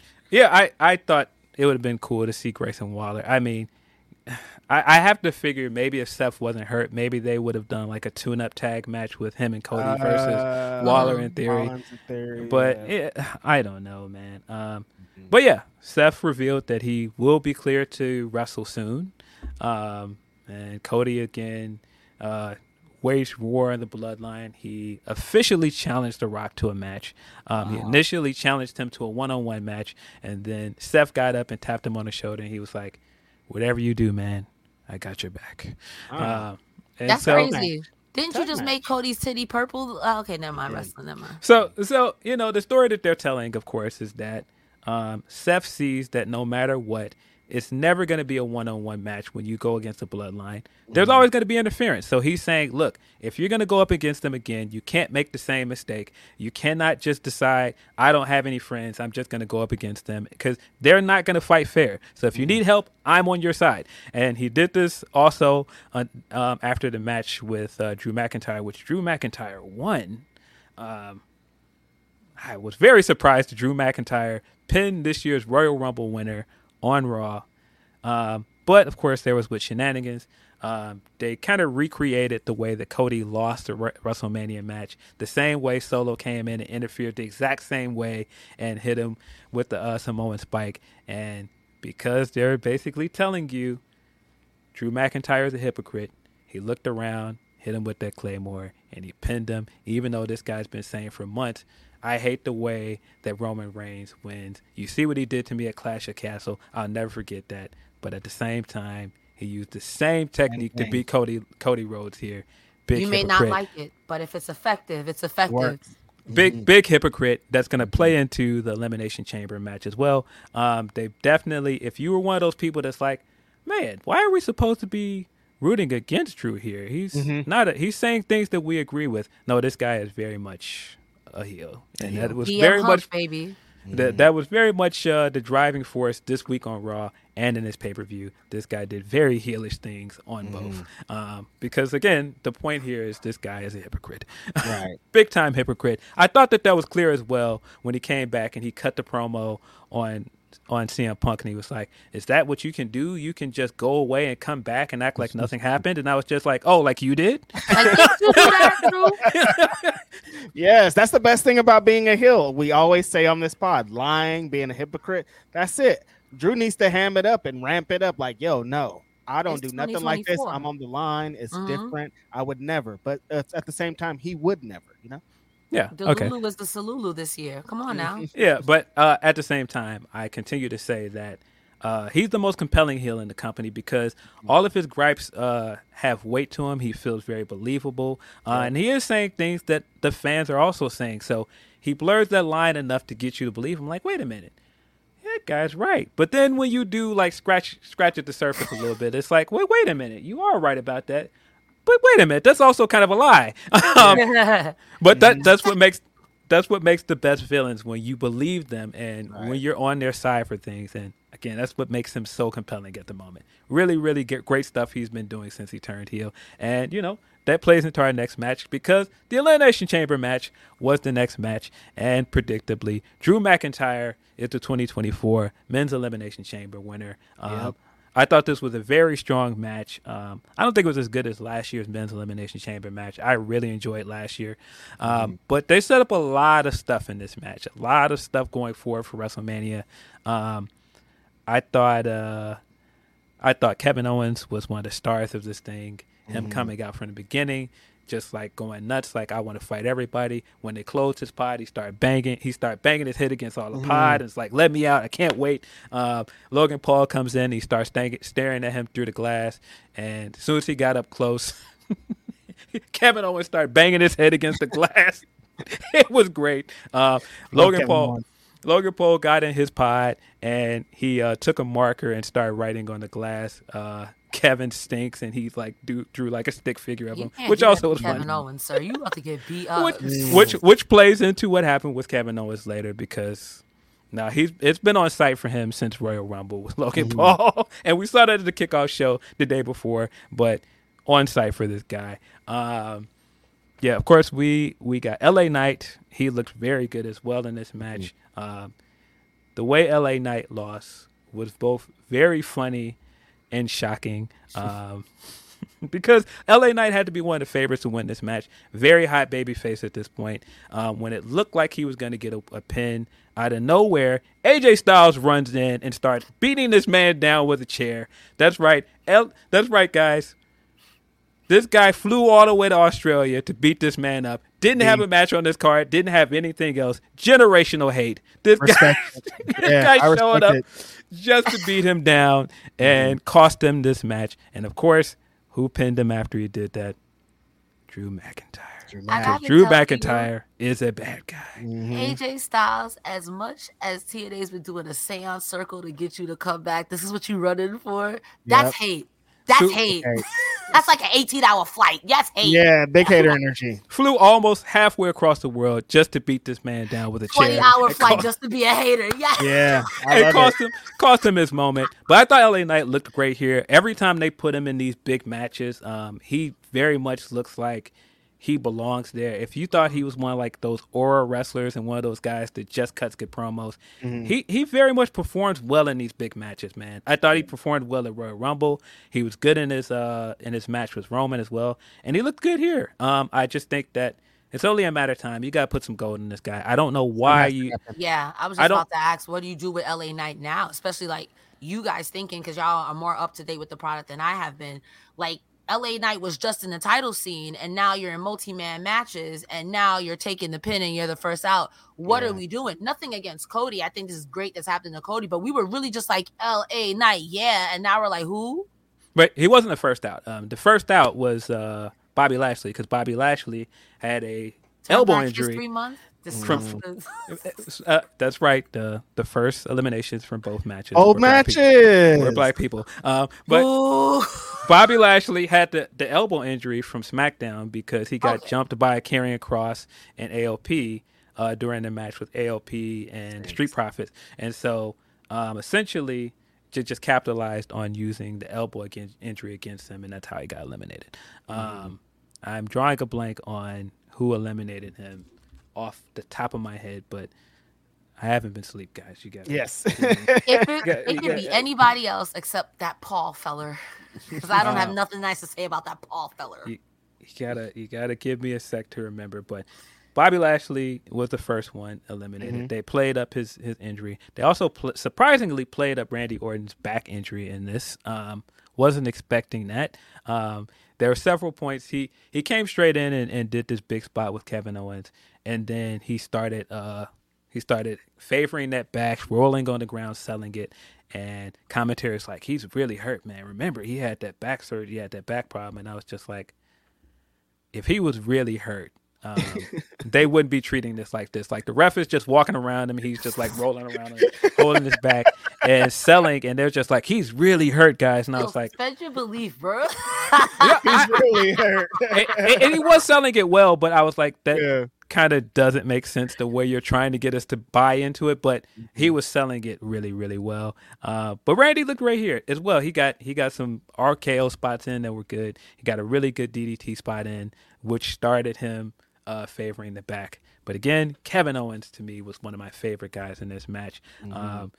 He spent the entire match because, again, it's on site with Logan Paul. So Logan Paul was the last person to enter the ring. And so when his pod started lighting up, you could see him in the camera from his glass like, yeah, I'm ready to get in there. The camera turns, and right at the door, at the glass, Kevin Owens staring at him, waiting for the pod to open. And so Logan Paul starts trying to close the door so he couldn't get in. No. Kevin Owens wouldn't even let him out the pod. As soon as the door opened, he jumped in the pod with him and started beating this man's ass. He tried to get out, closed the pod door behind him, and proceeded to beat this man's ass inside the pod. It was great. Well deserved. It was great. Got out of the pod, continued to beat his ass. Somebody else interfered, and he just went back to beating down on this man. The only thing that stopped him from beating down on this guy is he ended up getting thrown through a pod. That's what stopped him from beating down on Logan Paul. It was truly on site. One of the best moments of this match for me. I laughed very hard at that. Had to kill him. I didn't even see it. I'm laughing at your description. It was absolutely amazing. I cannot do it justice. Listen, when he jumped in that pod and then turned around and closed the door, I was in tears. It's kind of like, Logan, you don't watch the product? Because I feel like I definitely see Kevin Owens doing this to somebody else it was the Shane McMahon, best of the world. It's like, it's on site and I saw you first. And I hate you. And I hate you. And I hate... Kevin Owens needs to be a champion somehow, some way. He's so good. I love Kevin Owens so much, man. It seems closing the pod. Yeah, it seems like they have some plans for Kevin Owens that kind of fit into the way he was eliminated and everything towards the end of the match. Like I said, to get him off Logan Paul, he got thrown through a pod by Bobby Lashley. Then Bobby Lashley proceeded to spear Logan Paul through another pod. As he should. Looked really, really cool. Logan Paul was very much hated by the Australian crowd, by the way. As he should. At one point, he got a spot off the top of the pod, and the crowd proceeded to chat, "You still suck," afterwards. Really, really funny. Great stuff. Come on, Australia. The crowd was not having any of Logan Paul throughout this match. And the best thing about Logan Paul in this match as well, because you had him healing it up and you had Drew healing it up, is that he was getting all of the comeuppance that Drew wasn't getting. So he tried to do the brass knuck spot he's been doing to win matches. And so he gets the brass knucks and he's all excited and he's like fist bumping, putting them on. And you can't see it off camera, but the whole time, like, Randy is sliding up behind him before he can do anything, gets RKO'd out of nowhere. Great stuff. But yeah, he ended up getting eliminated by Randall Keefe because, of course, he hit him with the RKO, and that played into the end of the match because the final two was Randy Orton and Drew McIntyre. Randy looked like he had him on the ropes. He was still favoring that back, but he managed to get close enough to hitting him with the RKO. And before he could do it, Logan Paul hit him with the brass knucks. Ooh. Wasn't he eliminated? He was supposed to be getting taken out of the match, but he came back in, which is a tie back to what he did last year to Seth Rollins. But got back in there and hit him with the brass knucks. Drew McIntyre then rolled over and pinned him. He's your 2024 Men's Elimination Chamber winner. Again, drives home drives home. I thought this was a great finish, by the way, but drives home the fact that this guy is a hypocrite because this is all the stuff that you've been mad at Roman for all of this time, and you're basically becoming what you hated because in order to get your WrestleMania moment that you feel like you deserve, You're now willing to do anything to get there. I thought this was a really, really good finish. Yeah. Go ahead, Narissa.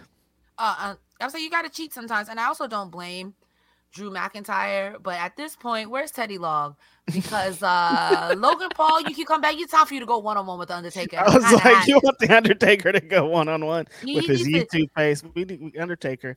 Let's talk about it for a second here. Stop it. The aura, the Undertaker, dude, is dead. You're doing a podcast now. I can't believe this is wild. But yeah, this is kind of the result I was expecting out of the Elimination Chamber. I think Drew McIntyre, like you said, has been being one of the best heels in the company, and he has been kind of eyeing Seth's belt for a while now in promos and in different scenarios. So I think this is going to be a really good match for him. Really good. I like that he's being set up like this, especially with these rumors and innuendo going around that his contract status and all this, but they're telling us that he's one of the guys, and he continues to tell us that he's one of the guys. So I'm happy with the result here.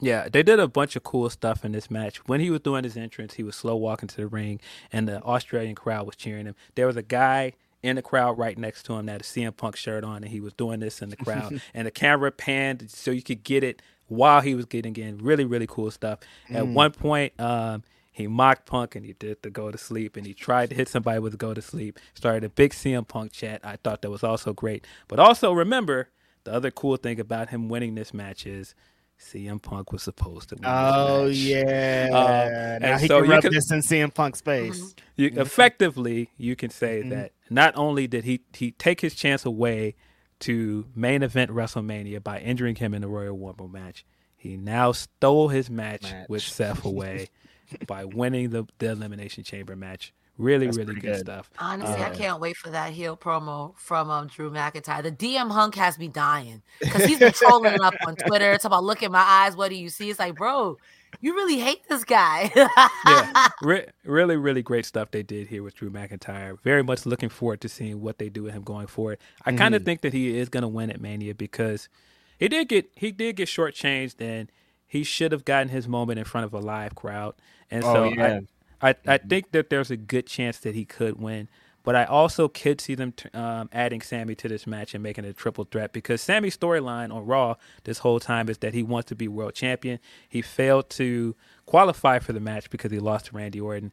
I can see him doing something to earn a triple threat match. And it wouldn't hurt Drew because, of course, Drew cheated to get his spot in the match. True. So I think I can very much see this being a triple threat. And you can see Sami Zayn winning too?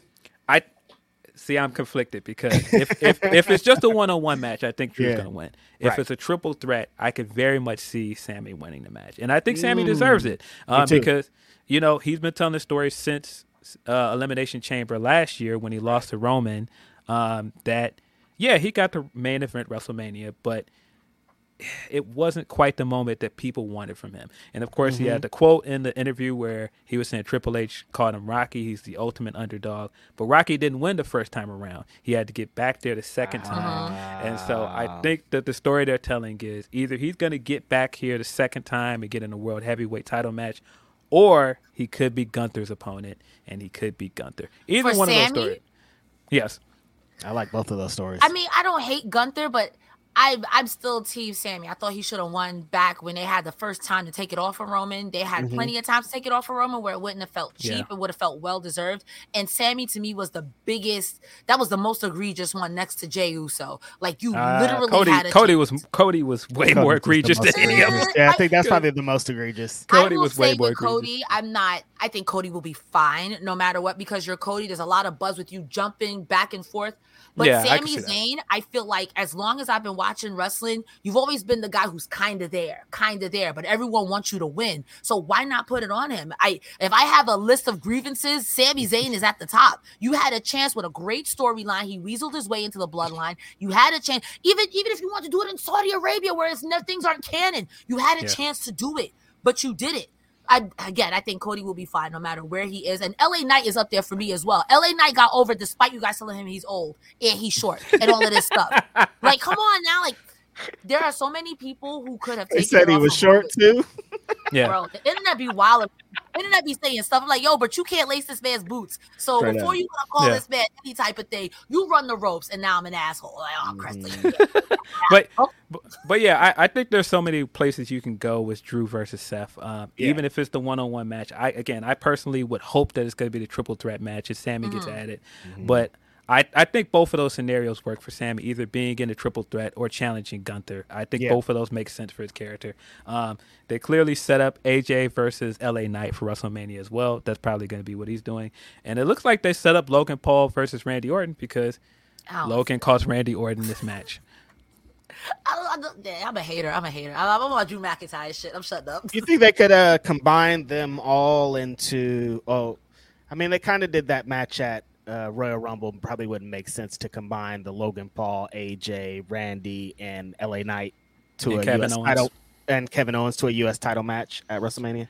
Maybe I could see that. I'm not sure, but you've definitely set up. That now it's a heated feud with AJ and LA Knight. Again, this guy flew all the way to Australia to beat. That's a lot of hate.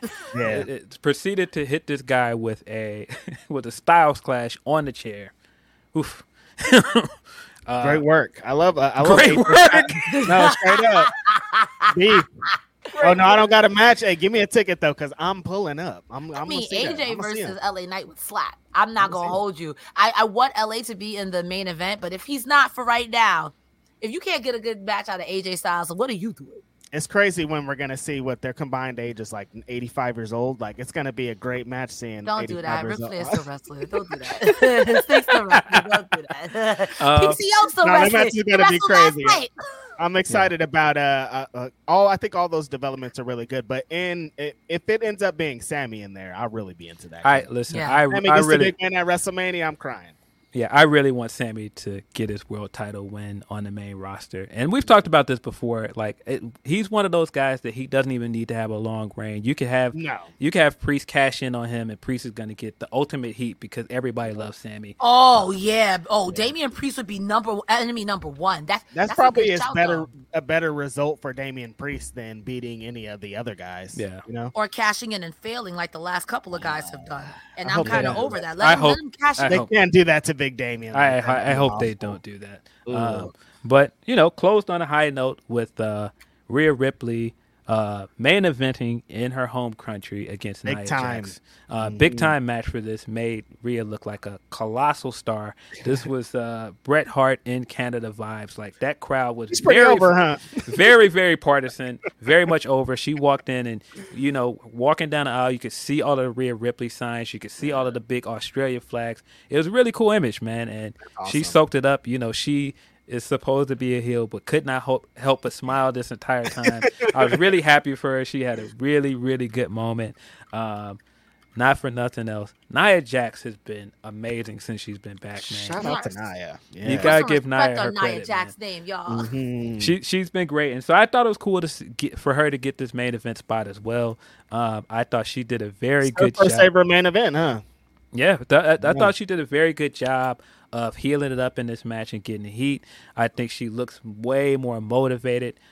She came back in great shape. She's wrestling better. Her character is better. I just think that she's been one of the best returns under the Triple H regime. Yep. And like I said, she wrestled a good match here. I thought she did a very, very good job of getting the heat and making Rhea look like the baby face in this match. At one point, she did a Samoan drop onto the announce table. Announce table did not work. It did not break. And so Nia then climbed up on the barricade and then hit her with an elbow drop. Jesus Christ! Come on, Nia was working last night. She was working. I thought she did a great job, man. But really, this was the Rhea show.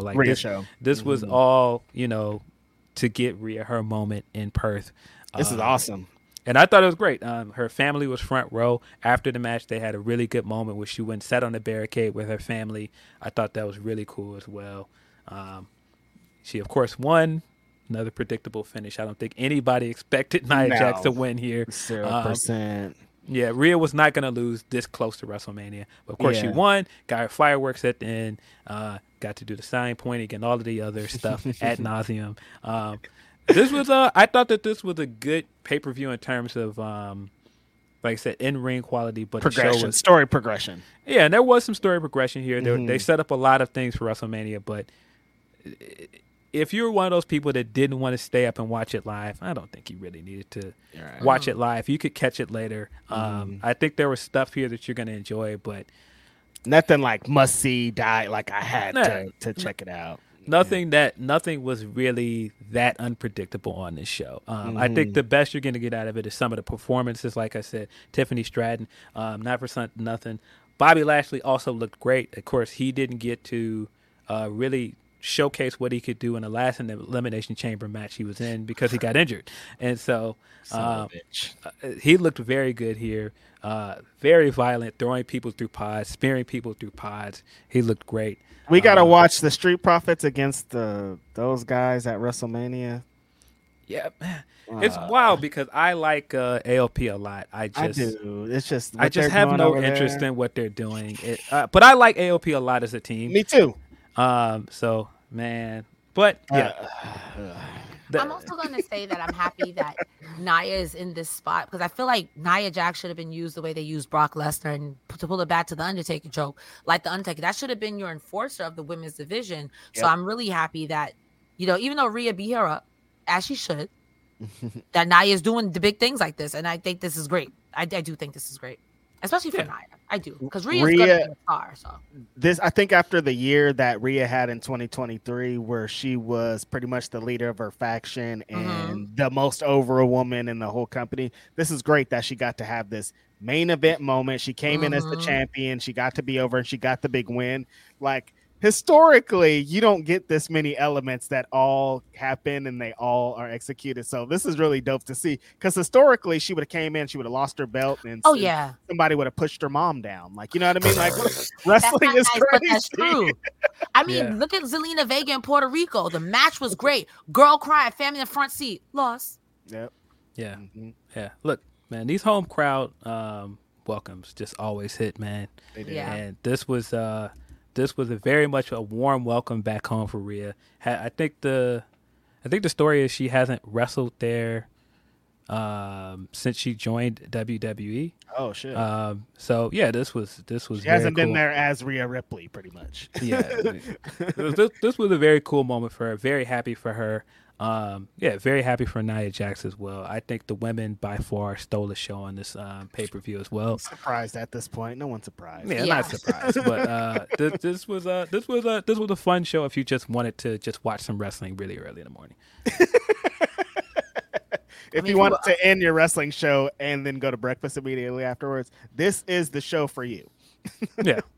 After also watching like maybe 8 hours of wrestling before.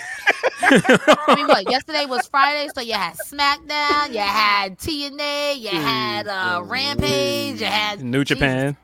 Come on now. It's a lot.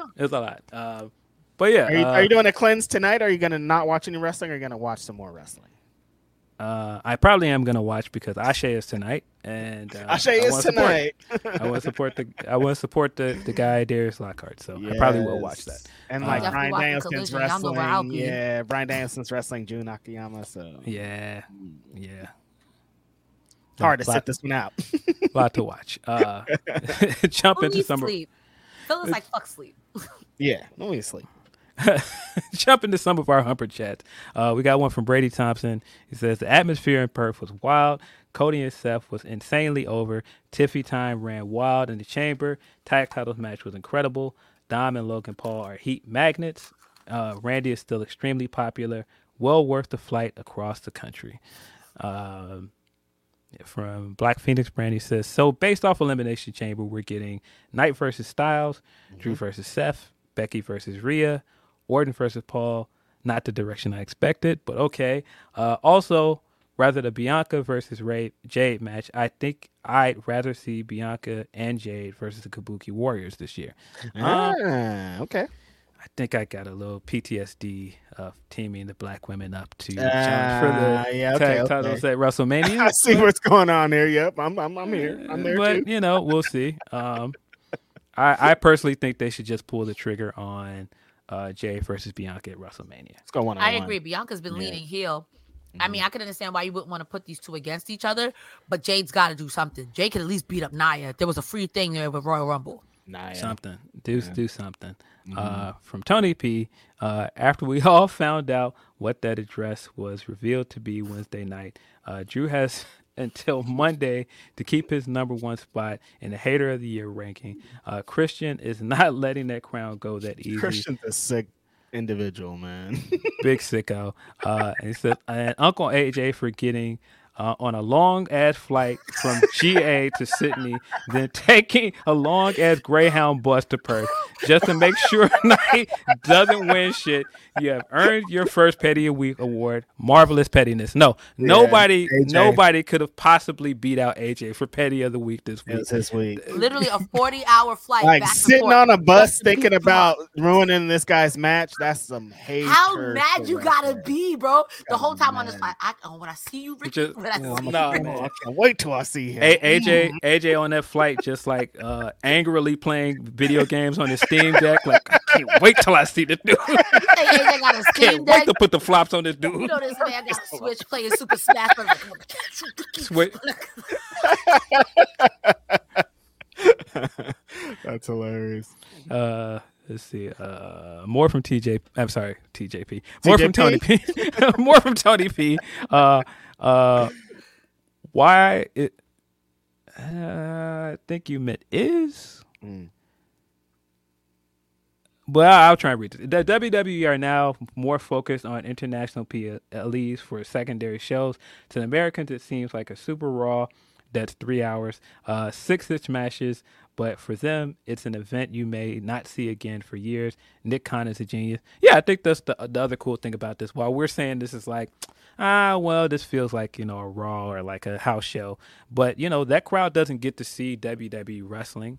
Right. So they're going to be hot for it. And I think the big appeal of this show was the atmosphere, was the crowd. Yeah. And like you said, this was Rhea Ripley's first time wrestling in front of them. So obviously they don't get as many shows as they should. So yeah, they probably are happy to get a Super Raw or happy to get anything presented to them because they don't get it as often. At a normal time for them as well. At a normal time, right. They got to watch wrestling like we be watching wrestling, like we watched wrestling last night at 2 a.m. Every time they do it. Every time, without fail. So shout outs to the international community getting something at a normal time for them. We just got to suffer. Because I complained. I was like, I can't make it. You guys. I complained. One time. It's one time in the year, Cresta, or 2 times, because Wrestle Kingdom 2, I'm like, I don't know, you guys. And they have to do it every single time. And this one time, I'm like, man, yeah. I heavy on that, Reg. My favorite thing to do is complain. So I'm heavy on that. Sometimes you just got to give it up. Yeah. I'm going to come back to this part of your Humper Chat in a second. I'm trying to get all of our Elimination Chamber stuff out of the way. The Elimination Chamber. He also said from Tony P as well. He says, no surrender was a blast. Heel Alex incoming. Ally. Sorry, Ali getting his first major title was crazy. Then across the sea, New Japan. What we doing, man? Is this Gato panic booking, or must there be a real talk about changing the booker? Yeah, there was some stuff on that New Japan card. It was some weird choices, but yeah, well, we'll get into it. From Nelson Muncie says, have you been watching the NBA get ruined by LeBron? You need Blue Chew. Have you watched Dax Harwood get too much TV time? You need Blue Chew. Have you watched Moose retain the world title? You need Blue Chew. Do you watch WWE? You need Blue Chew. If you were looking for your Blue Chew ad read, Nelson Muntz gave that to us for that's crazy. Chat. Okay, but how does that help me? I'm just gonna get a stiff neck if I take Blue Chew. How does that help me? I don't know. I don't think it works like that. Also, Cresta. Darn. I don't think that works. Just can't turn my head like. Sorry, it was on the floor. The joke was on the floor. I had to pick it up. The joke was on the floor. Do we have any more super chats related to Elimination Chamber before we move on? Yeah. I'll get to the ones that are concerning the Elimination Chamber. Will Chisholm says, I'm more sure we are getting Tiffany versus Bianca at Mania. Bianca needs a blonde to beat. It's not Charlotte, but it's Earth to Charlotte. Yeah, after today, I could definitely see that match happening. Right, because I thought like Will said that potentially it would have been Bianca and Charlotte at the show. So Oh, you're not beating Charlotte. Stop. no, nobody's beating Charlotte. Dan V900 says they really had Naomi and Lashley get eliminated first during Black History Month. They did. Congrats, Triple H. You did it. The Chambers matches were fine. We ride at dawn. Our friend Deontay Soigné says Becky versus Mommy, love it. NJPW decided to be weird. I have been up since 2 a.m. But who cares about that time? Because it's Tiffy effing time. Tiffy time is ethereal.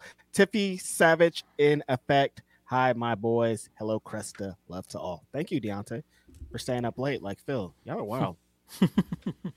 Will Chisholm says this year WrestleMania women's matches could be lit. Bianca versus Tiffany, Jade versus Nia, Becky versus Rhea, Bayley versus Io, and women's tag showcase. Yeah, hopefully the women's tag match is showcased on WrestleMania. You have 2 nights, man. Give the women's tag match some kind of weight. Do an actual storyline for those belts, please. What women's tag teams are there? You got the witches. You got the witches. You got the witches. You got the witches are pretty good. You got the witches. The witches, the rave girls, and the rave girls, the champions. Mm-hmm. You know what I mean? You got a few. You got the rave home girls. I hate this place. This is the worst show I've ever been. You got a few. Indy and Candace. Yeah, we could get to like 6. Man. So we just gonna put everyone like, hey, you been Naomi? Hey, yeah. I'm glad you're back. How do you feel about being in a taxi? No, all right. I'm sorry. You gotta test the waters at least. J Esquire 13 says Rhea Ripley, eyes respectfully. Yeah, I mean, yeah. All right. Yeah. Will Chisholm says it's a monkey paw. We want R-Truth to have a Mania moment, but it's with the Miz. Yeah, that's kind of where I'm landing. It's like I want R-Truth to have it bad, but it's gonna be like in the Awesome Truth. With the Miz, I'm a professional Miz hater. Miz Naruto, I just be hating on him. I just be hating Miz Naruto. I just be hating on Naruto too. Like I'm a professional hater when it comes to those two. Listen, I respect the Miz. I can't do what he does, but I never want to see this man on my team. I can't. I don't want to see him at all. 0%. Will Chisholm also says, I did love how Cody took shots at The Rock's promo style with the candy ass and all the pie. Yeah, I thought Cody had some really funny one-liners here. But yeah, he's definitely not hearing it anymore. He wants his Rock match and his Roman match. He wants his cake and eat it too. He want to beat up the Samoans. It's crazy. Happy Black History Month. Cody doing it big for us black people. Do that. I mean, we're gonna move on. Dan V900 says Sammy should get in the match by signing his name on the contract like HBK did in 2004. Drew should win though. Sammy should win the Money in the Bank in Toronto, and Drew should defend against KO. Sammy should cash in on Drew. Dan B, it is the 20th year anniversary, my brother, so that could work. I mean, I'm saying. Well, that's not a bad idea. That would be pretty funny to have Sammy moderate the contract side. Right? Not a bad idea. Will Chisholm says Nia's second run is great. It's what people thought Ronda's second run would go, or how they thought Ronda's second run would go. Where are my glasses at? Wow. Stop him when he's lying, because geez Louise. Tell me when he's telling lies. Yo, no, shout out to Nia though, for reals though. Like what I originally wanted her to be when I first saw her in NXT, she became that, and I'm really excited about that. Yeah. And then Delayed Grat says WWE saw that All In money and said, "Hold my beer." Yeah, they sure did. I think that's all the ones concerning the Elimination Chamber. Appreciate y'all for submitting super chats. Thank you guys. Yeah, appreciate you guys as always. We got a few more humper chats. I'm going to get into the rest of those and get into some more topics. But before we do that, I'm going to hit you with a word from our sponsors. BetOnline.ag is the official betting partner of Fightful. 100% of the time when you get the odds from Fightful, they are coming from BetOnline.ag. And it's not just wrestling. It's not just MMA and boxing. It's football, it's basketball, baseball, hockey. They have the earliest lines. You can bet big with the high limits and rebet functionality. They have the fastest payouts with winnings paid in minutes and the industry's best bonuses on every qualifying deposit. They've been trusted for 25 plus years. It's not some fly-by-night company. BetOnline AG has been there. They've done that. In addition, they're trusted by millions. They've got VIP rewards programs and a ton of popular games. BetOnline.ag, that's where I go to make my bets. That's where I suggest you go to, my friends. Please just bet what you can and bet responsibly. My life is in shambles. I was trying to clean up my desk that whole ad, and it didn't work in time. Yeah. Bet online. Bet online. Mm-hmm. But yeah, we got some more Humper chats, which I'm sure is going to lead into a topic that I sidestepped earlier. Tony P. Not sidestepping. Tony P says, now for some bullshit. I get what O'Shea said on some things. Some AEW fans are the dirt worst and need to be kicked out of the IWC. Also, you can't be a fan of wrestling and not know shit about wrestling. He and other fans need an introduction to something different. Cresta's face. While I don't know others about wrestling. How am I getting attacked? I'm just here. Like, what the hell? Yeah, that's crazy. I came on this show for a good time, and here I am getting a super chat red tea about me. You know, shit about wrestling, Cresta. You do that there all the time, and I think maybe you should go outside. Wow. That's It wasn't crazy. specifically for you, Cresta. it Just was the not specific. general I world. feel very attacked. Mm-hmm. Yeah. He also says, oh, sorry. I think I cut off. Oh, sorry. While others can immerse into something and do blind, my thing is that you have to understand when something you enjoy operates or is done a different way from your expectations and still possibly be successful at it. Also, stop comparing it to a company with a 60-year legacy and a currently changing environment. It's okay to want them to do better.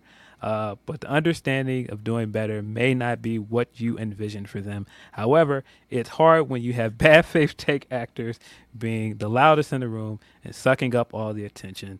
I think that's the end of his Humper chat. There's one more part.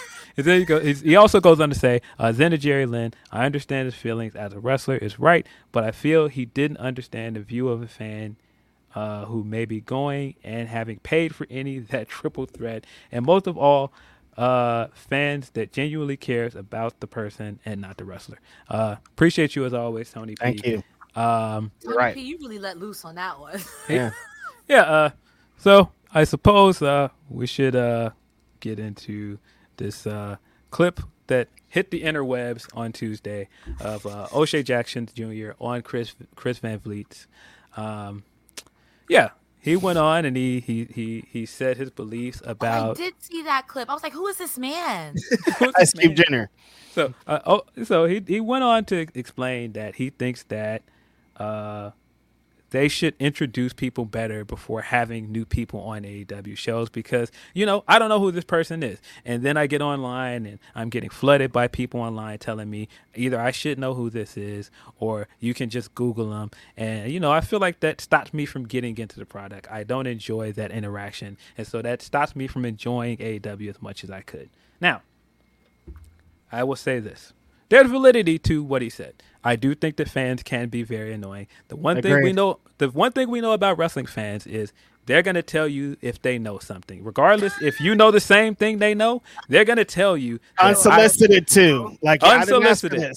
I know more about wrestling than this person. I love wrestling. But the thing that I enjoy about AEW is that it rewards people for paying attention. Yes. It rewards people for their knowledge of wrestling. And so I get that part of it. I think that you can't take that part out when you are upset with certain fans for being know-it-alls. And as a longtime fan, Phil, what they don't realize is hardcore fans haven't been catered to in a long time. Like hardcore fans were the black sheep of wrestling. They were talked about, looked at bad. We don't get rewarded for things, and now we are being rewarded. And so some of us don't know how to act because we are not used to it. Yeah, But some of us do not have nice things. Again, like I said, fans can be very annoying across the board. That's AEW fans, that's TNA fans, that's New Japan fans, that's Stardom fans, all across the board. Wrestling fans can be very annoying. Because I feel like they're just like, please watch the product so I can talk to you. Please. they're annoying too. I've seen some. I've seen it. So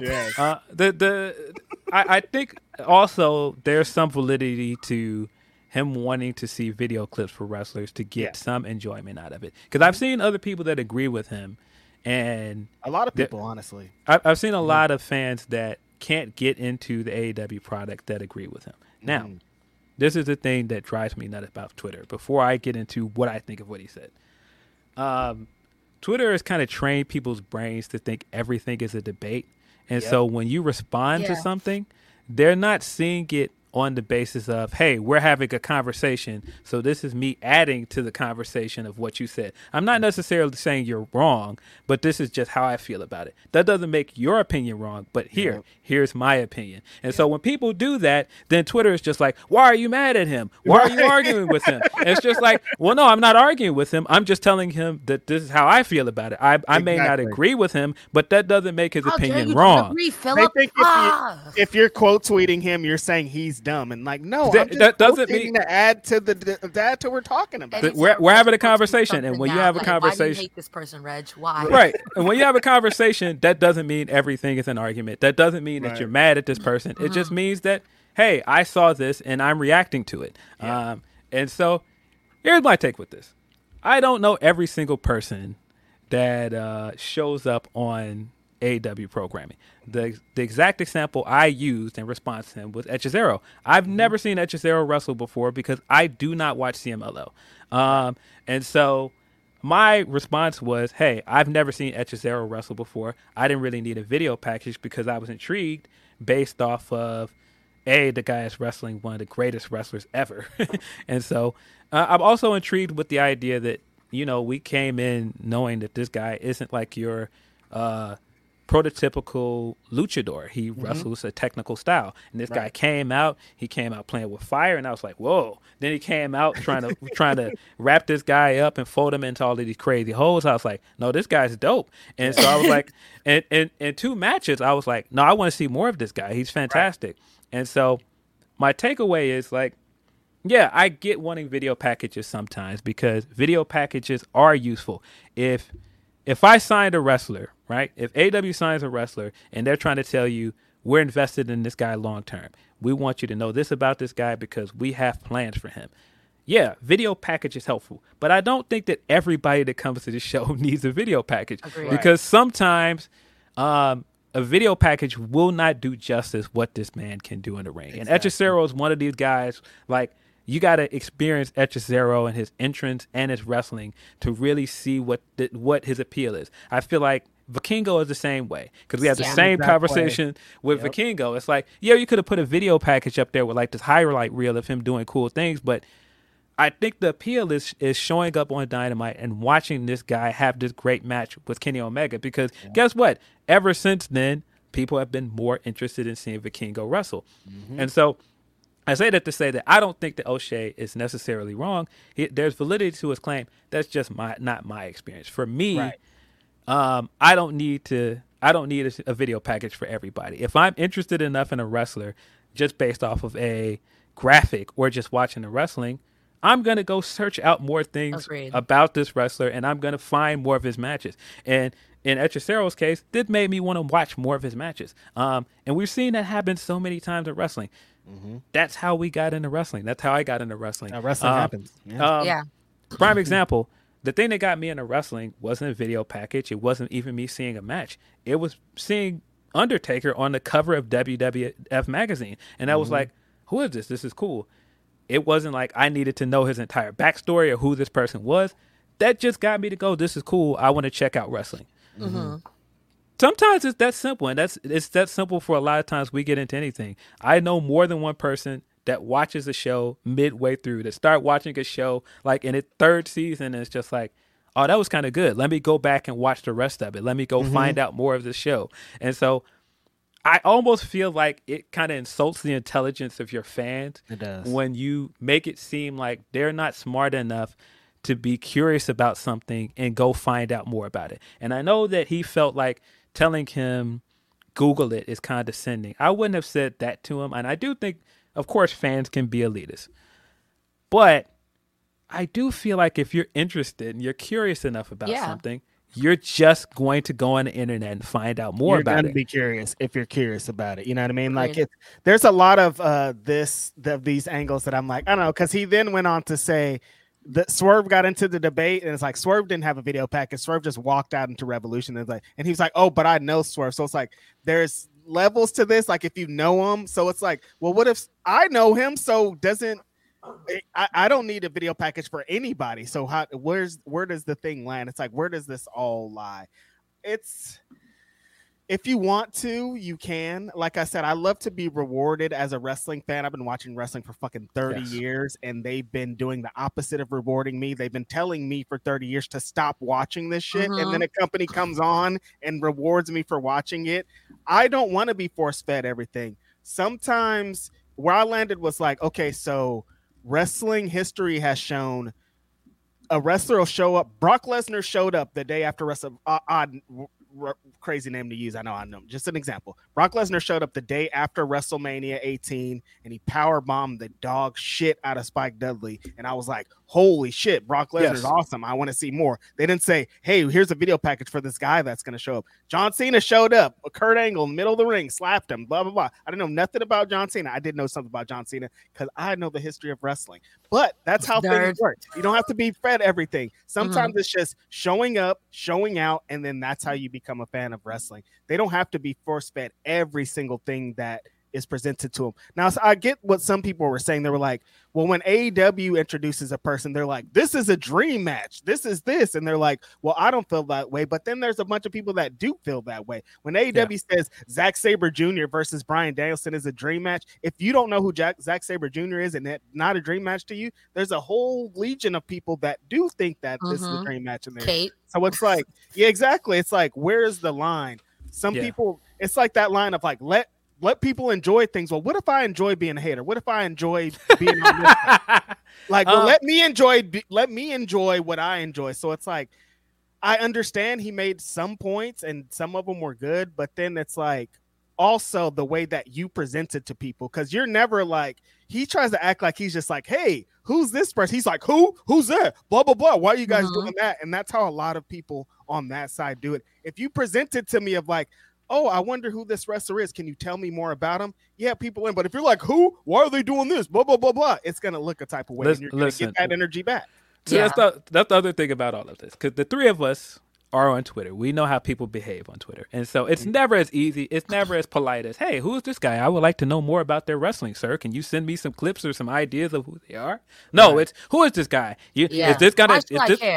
Is this guy gonna move the needle? Is this guy gonna be a game changer? Is he gonna be a draw for them? Why should I care about this guy? And so if that's your response to some people, and not saying specifically that O'Shea has done that, because I haven't seen him do it, but again, we're smart enough to know that the internet is the internet, and people be interneting, and so people do be internet. And so go ahead. I'm sorry.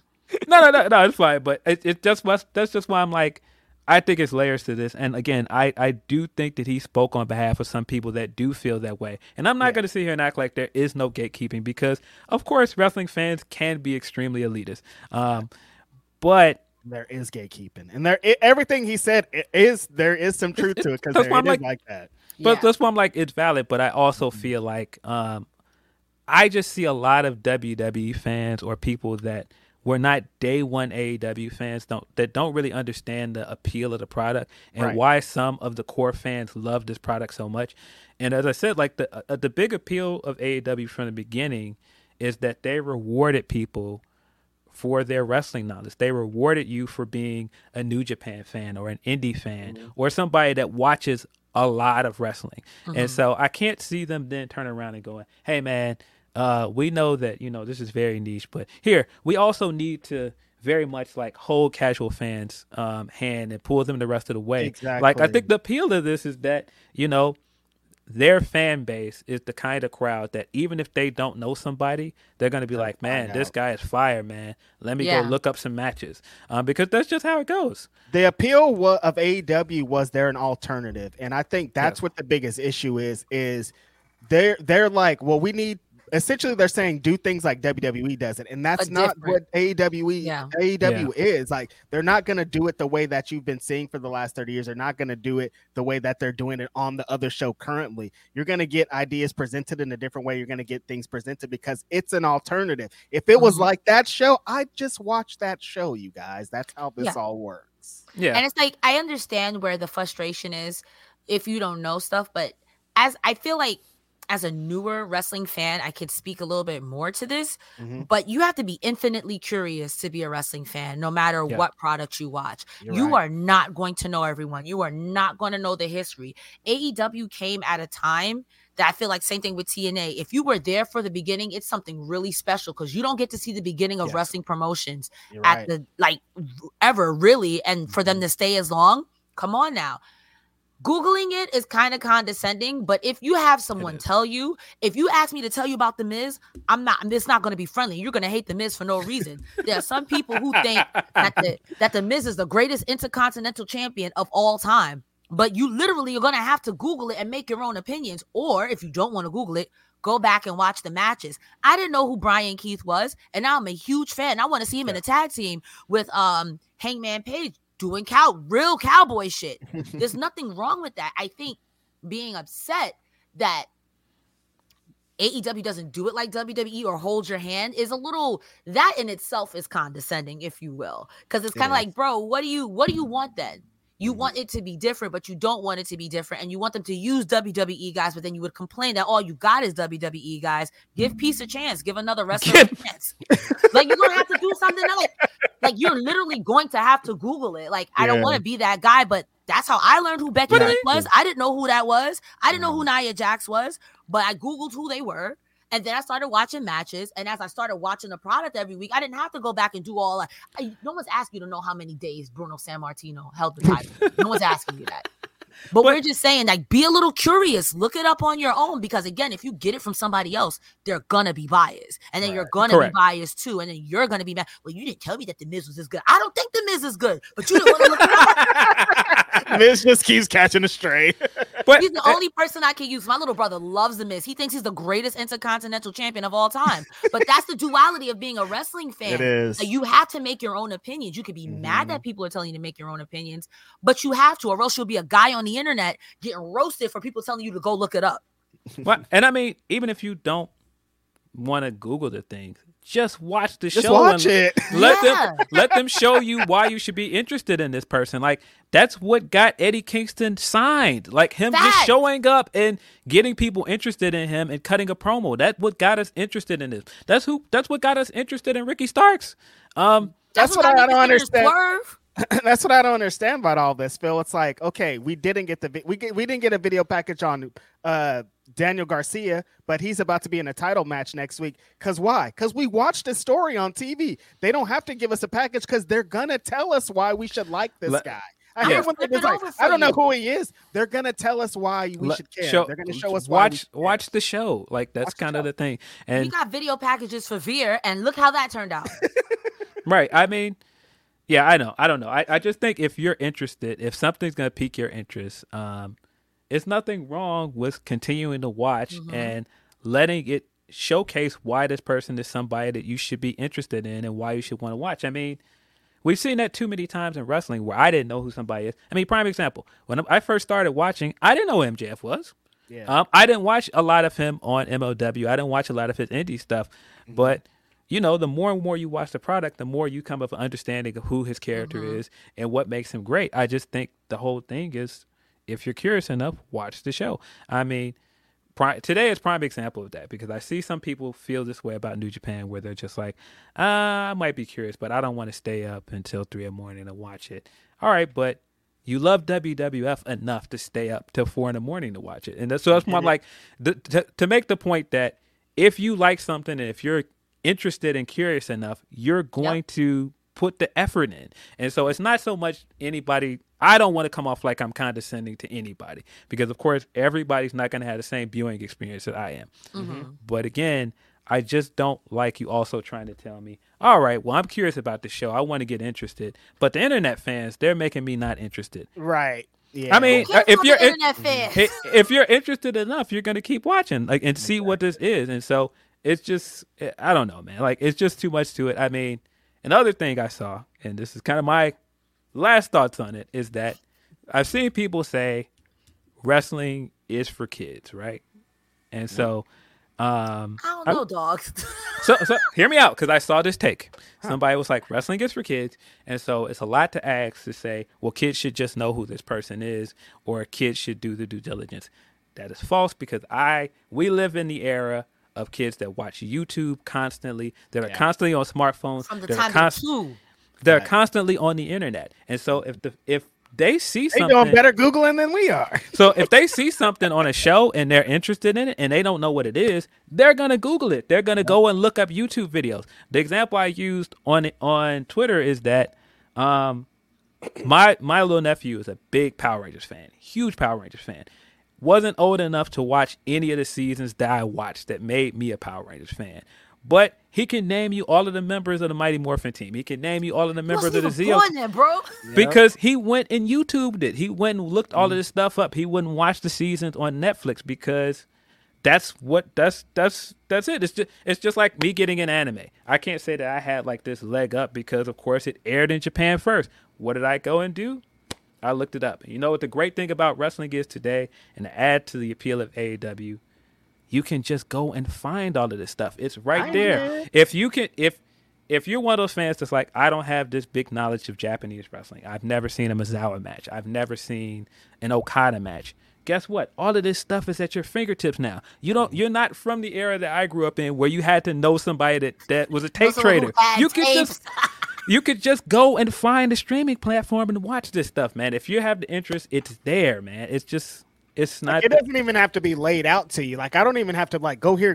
Like, it's so easy. Just talk out loud and you'll find it. Like, you'll stumble into it. Okada WWE matches. Network is on Peacock. You know what I mean? Like, it's like if you're trying, like, you're not trying to do research. If this is where we're landing with it. But I do understand. Like I said, he did make some points. The kid point is like, all right, we're being extreme. Well, that's not something specifically he said. I just saw someone make that take in regards to this, that you're asking a lot of kids. And it's like, well, you aren't, because this is stuff that kids do anyway. Right. They go and find stuff they're interested in, and they watch stuff on YouTube constantly. They go and they jump on the internet and find things that fit their interests. Kids are curious. Adults want to be told what's up. They think when I tell them I do my cousin's little kids, when I tell them I'm on YouTube and a podcast, they think I'm famous, and I'm like, it's not. Like, yeah, my nephews too. They're like, really, you're famous, Auntie. I'm like, I got a regular job. It doesn't work like that. Yeah, because to them, this generation, that's their YouTube is like having cable to them, because that's what they watch all day. They don't watch TV as much as we did growing up. They watch a lot of stuff on the internet. They watch stuff on streaming platforms. Yeah, it's crazy. Never miss an episode, I'll tell you that. Yeah, so I mean, again, just to wrap this in a bow, I think there's validity to what he says. I just think that's not my experience. That's not how I watch wrestling. If I find something I'm interested in, I just go and find more of it. If it piqued my interest enough, I'm going to go find out more of this person and find out where I can watch more of his matches. There's nothing wrong with doing due diligence, and I think that this is beyond wrestling, but very pointed towards wrestling fans. There are fans who, like us, who are a fan of it. I want to learn. I want to find out more and make my own opinions. And there are people who are like, oh, you like wrestling? I'll look at it. Oh, well, I didn't get everything I needed to know. So this is actually kind of stupid. I'm not saying that this O'Shea person is like that, but I just feel like if you're on the internet already, why can't you look up a Josh Alexander match? You tapped in, bro. You're tapped in. You're already there. Oh, and this is a funny thing that I keep saying, and this goes all the way back to when we talked about Vikingo on this podcast. I personally cannot tell you what a casual fan wants, because I am not a casual fan.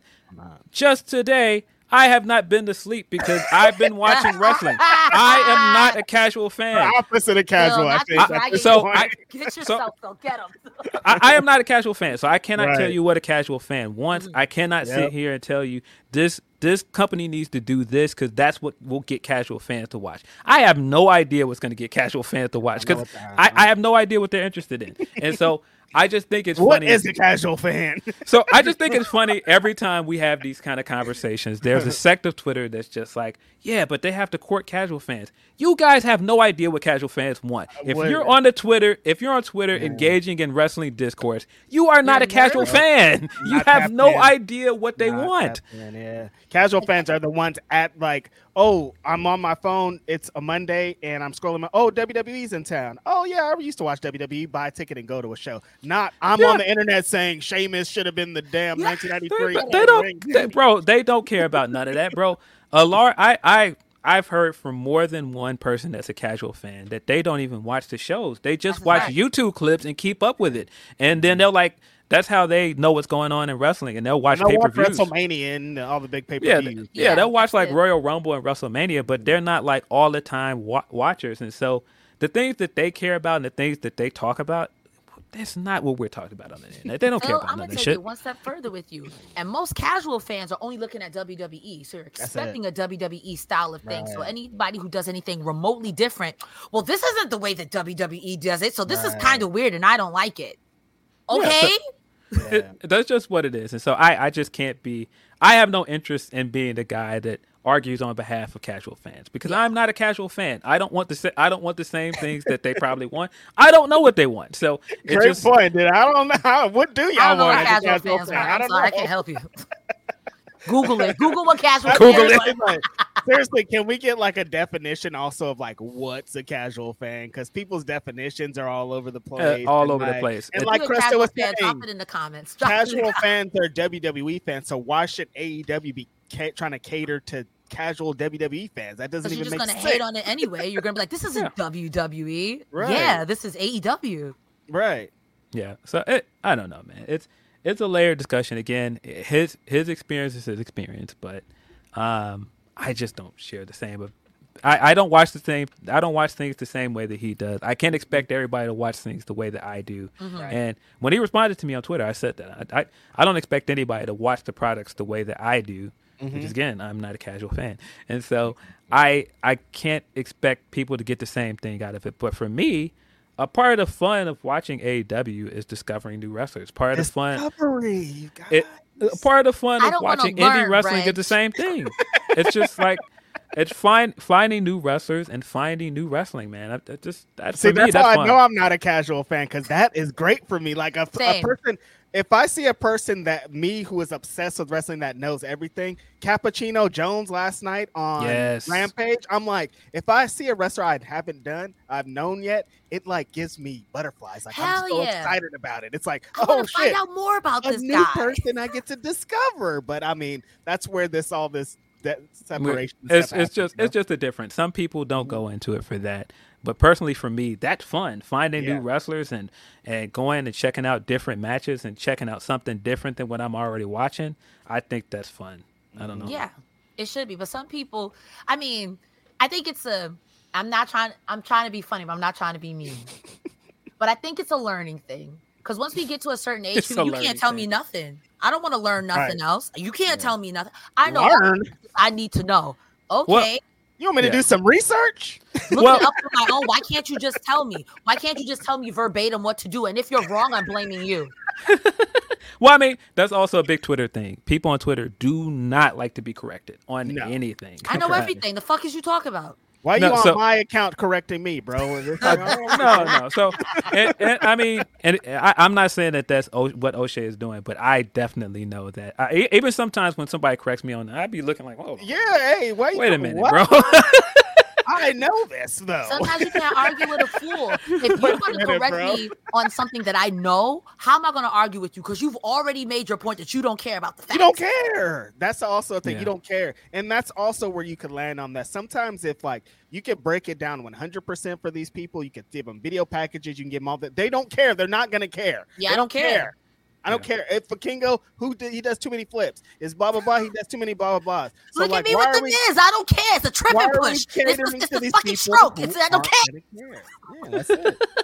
But yeah, I thought some people were tweeting some wild stuff at him, like. Well, yeah.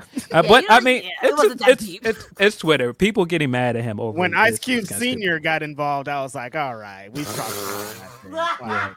Yeah, this nigga made today's a good day. He shouldn't be arguing with wrestling fans, Phil.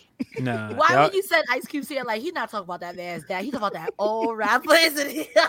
I mean, NWA. Why are you arguing with people that like NWA, the wrestling version? I don't get it.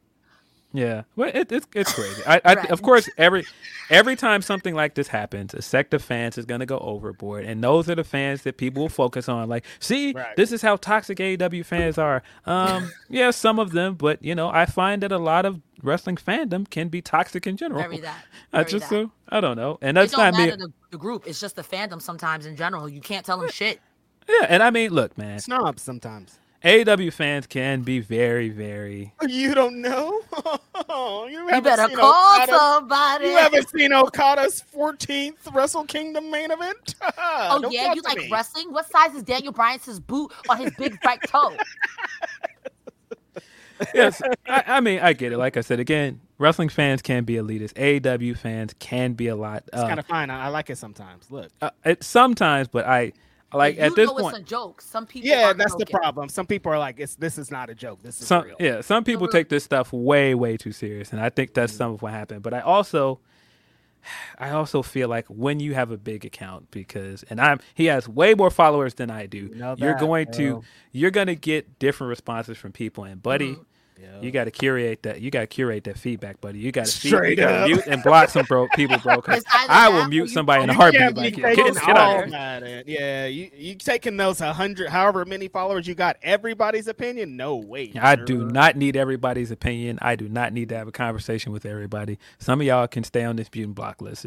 I just get hit 10,000, and I'm like, oh my god. I tweeted yesterday. I was like, that was the worst idea I've ever had. I'm trying to be like you, Pimpin. I'll argue with you online. Cresta. Argue with you now. Cresta, I used to think that same way. No. If I could transfer all 10 to you right now, I would. You know what? Let me not even say that because I have 88K on TikTok, and my TikTok I get no notifications. I don't care. I don't exactly. Care. Like I stopped getting notifications on my phone. I can't. Like, no, we can't live with that anxiety all day. I don't agree with you. Okay, and you watching my stuff. Yeah. Sometimes I be thinking that when You're I see people idiot. Like I don't agree with anything you're saying. Okay, cool. Yeah. Work, Ziva. Thank you for the subscribe. These people understand. Sometimes I'm like, do you know? Like, you're talking to a real human over here, though. Like, yeah, but I do you're have a wrestling feelings, fan. you You don't have feelings. This is a work.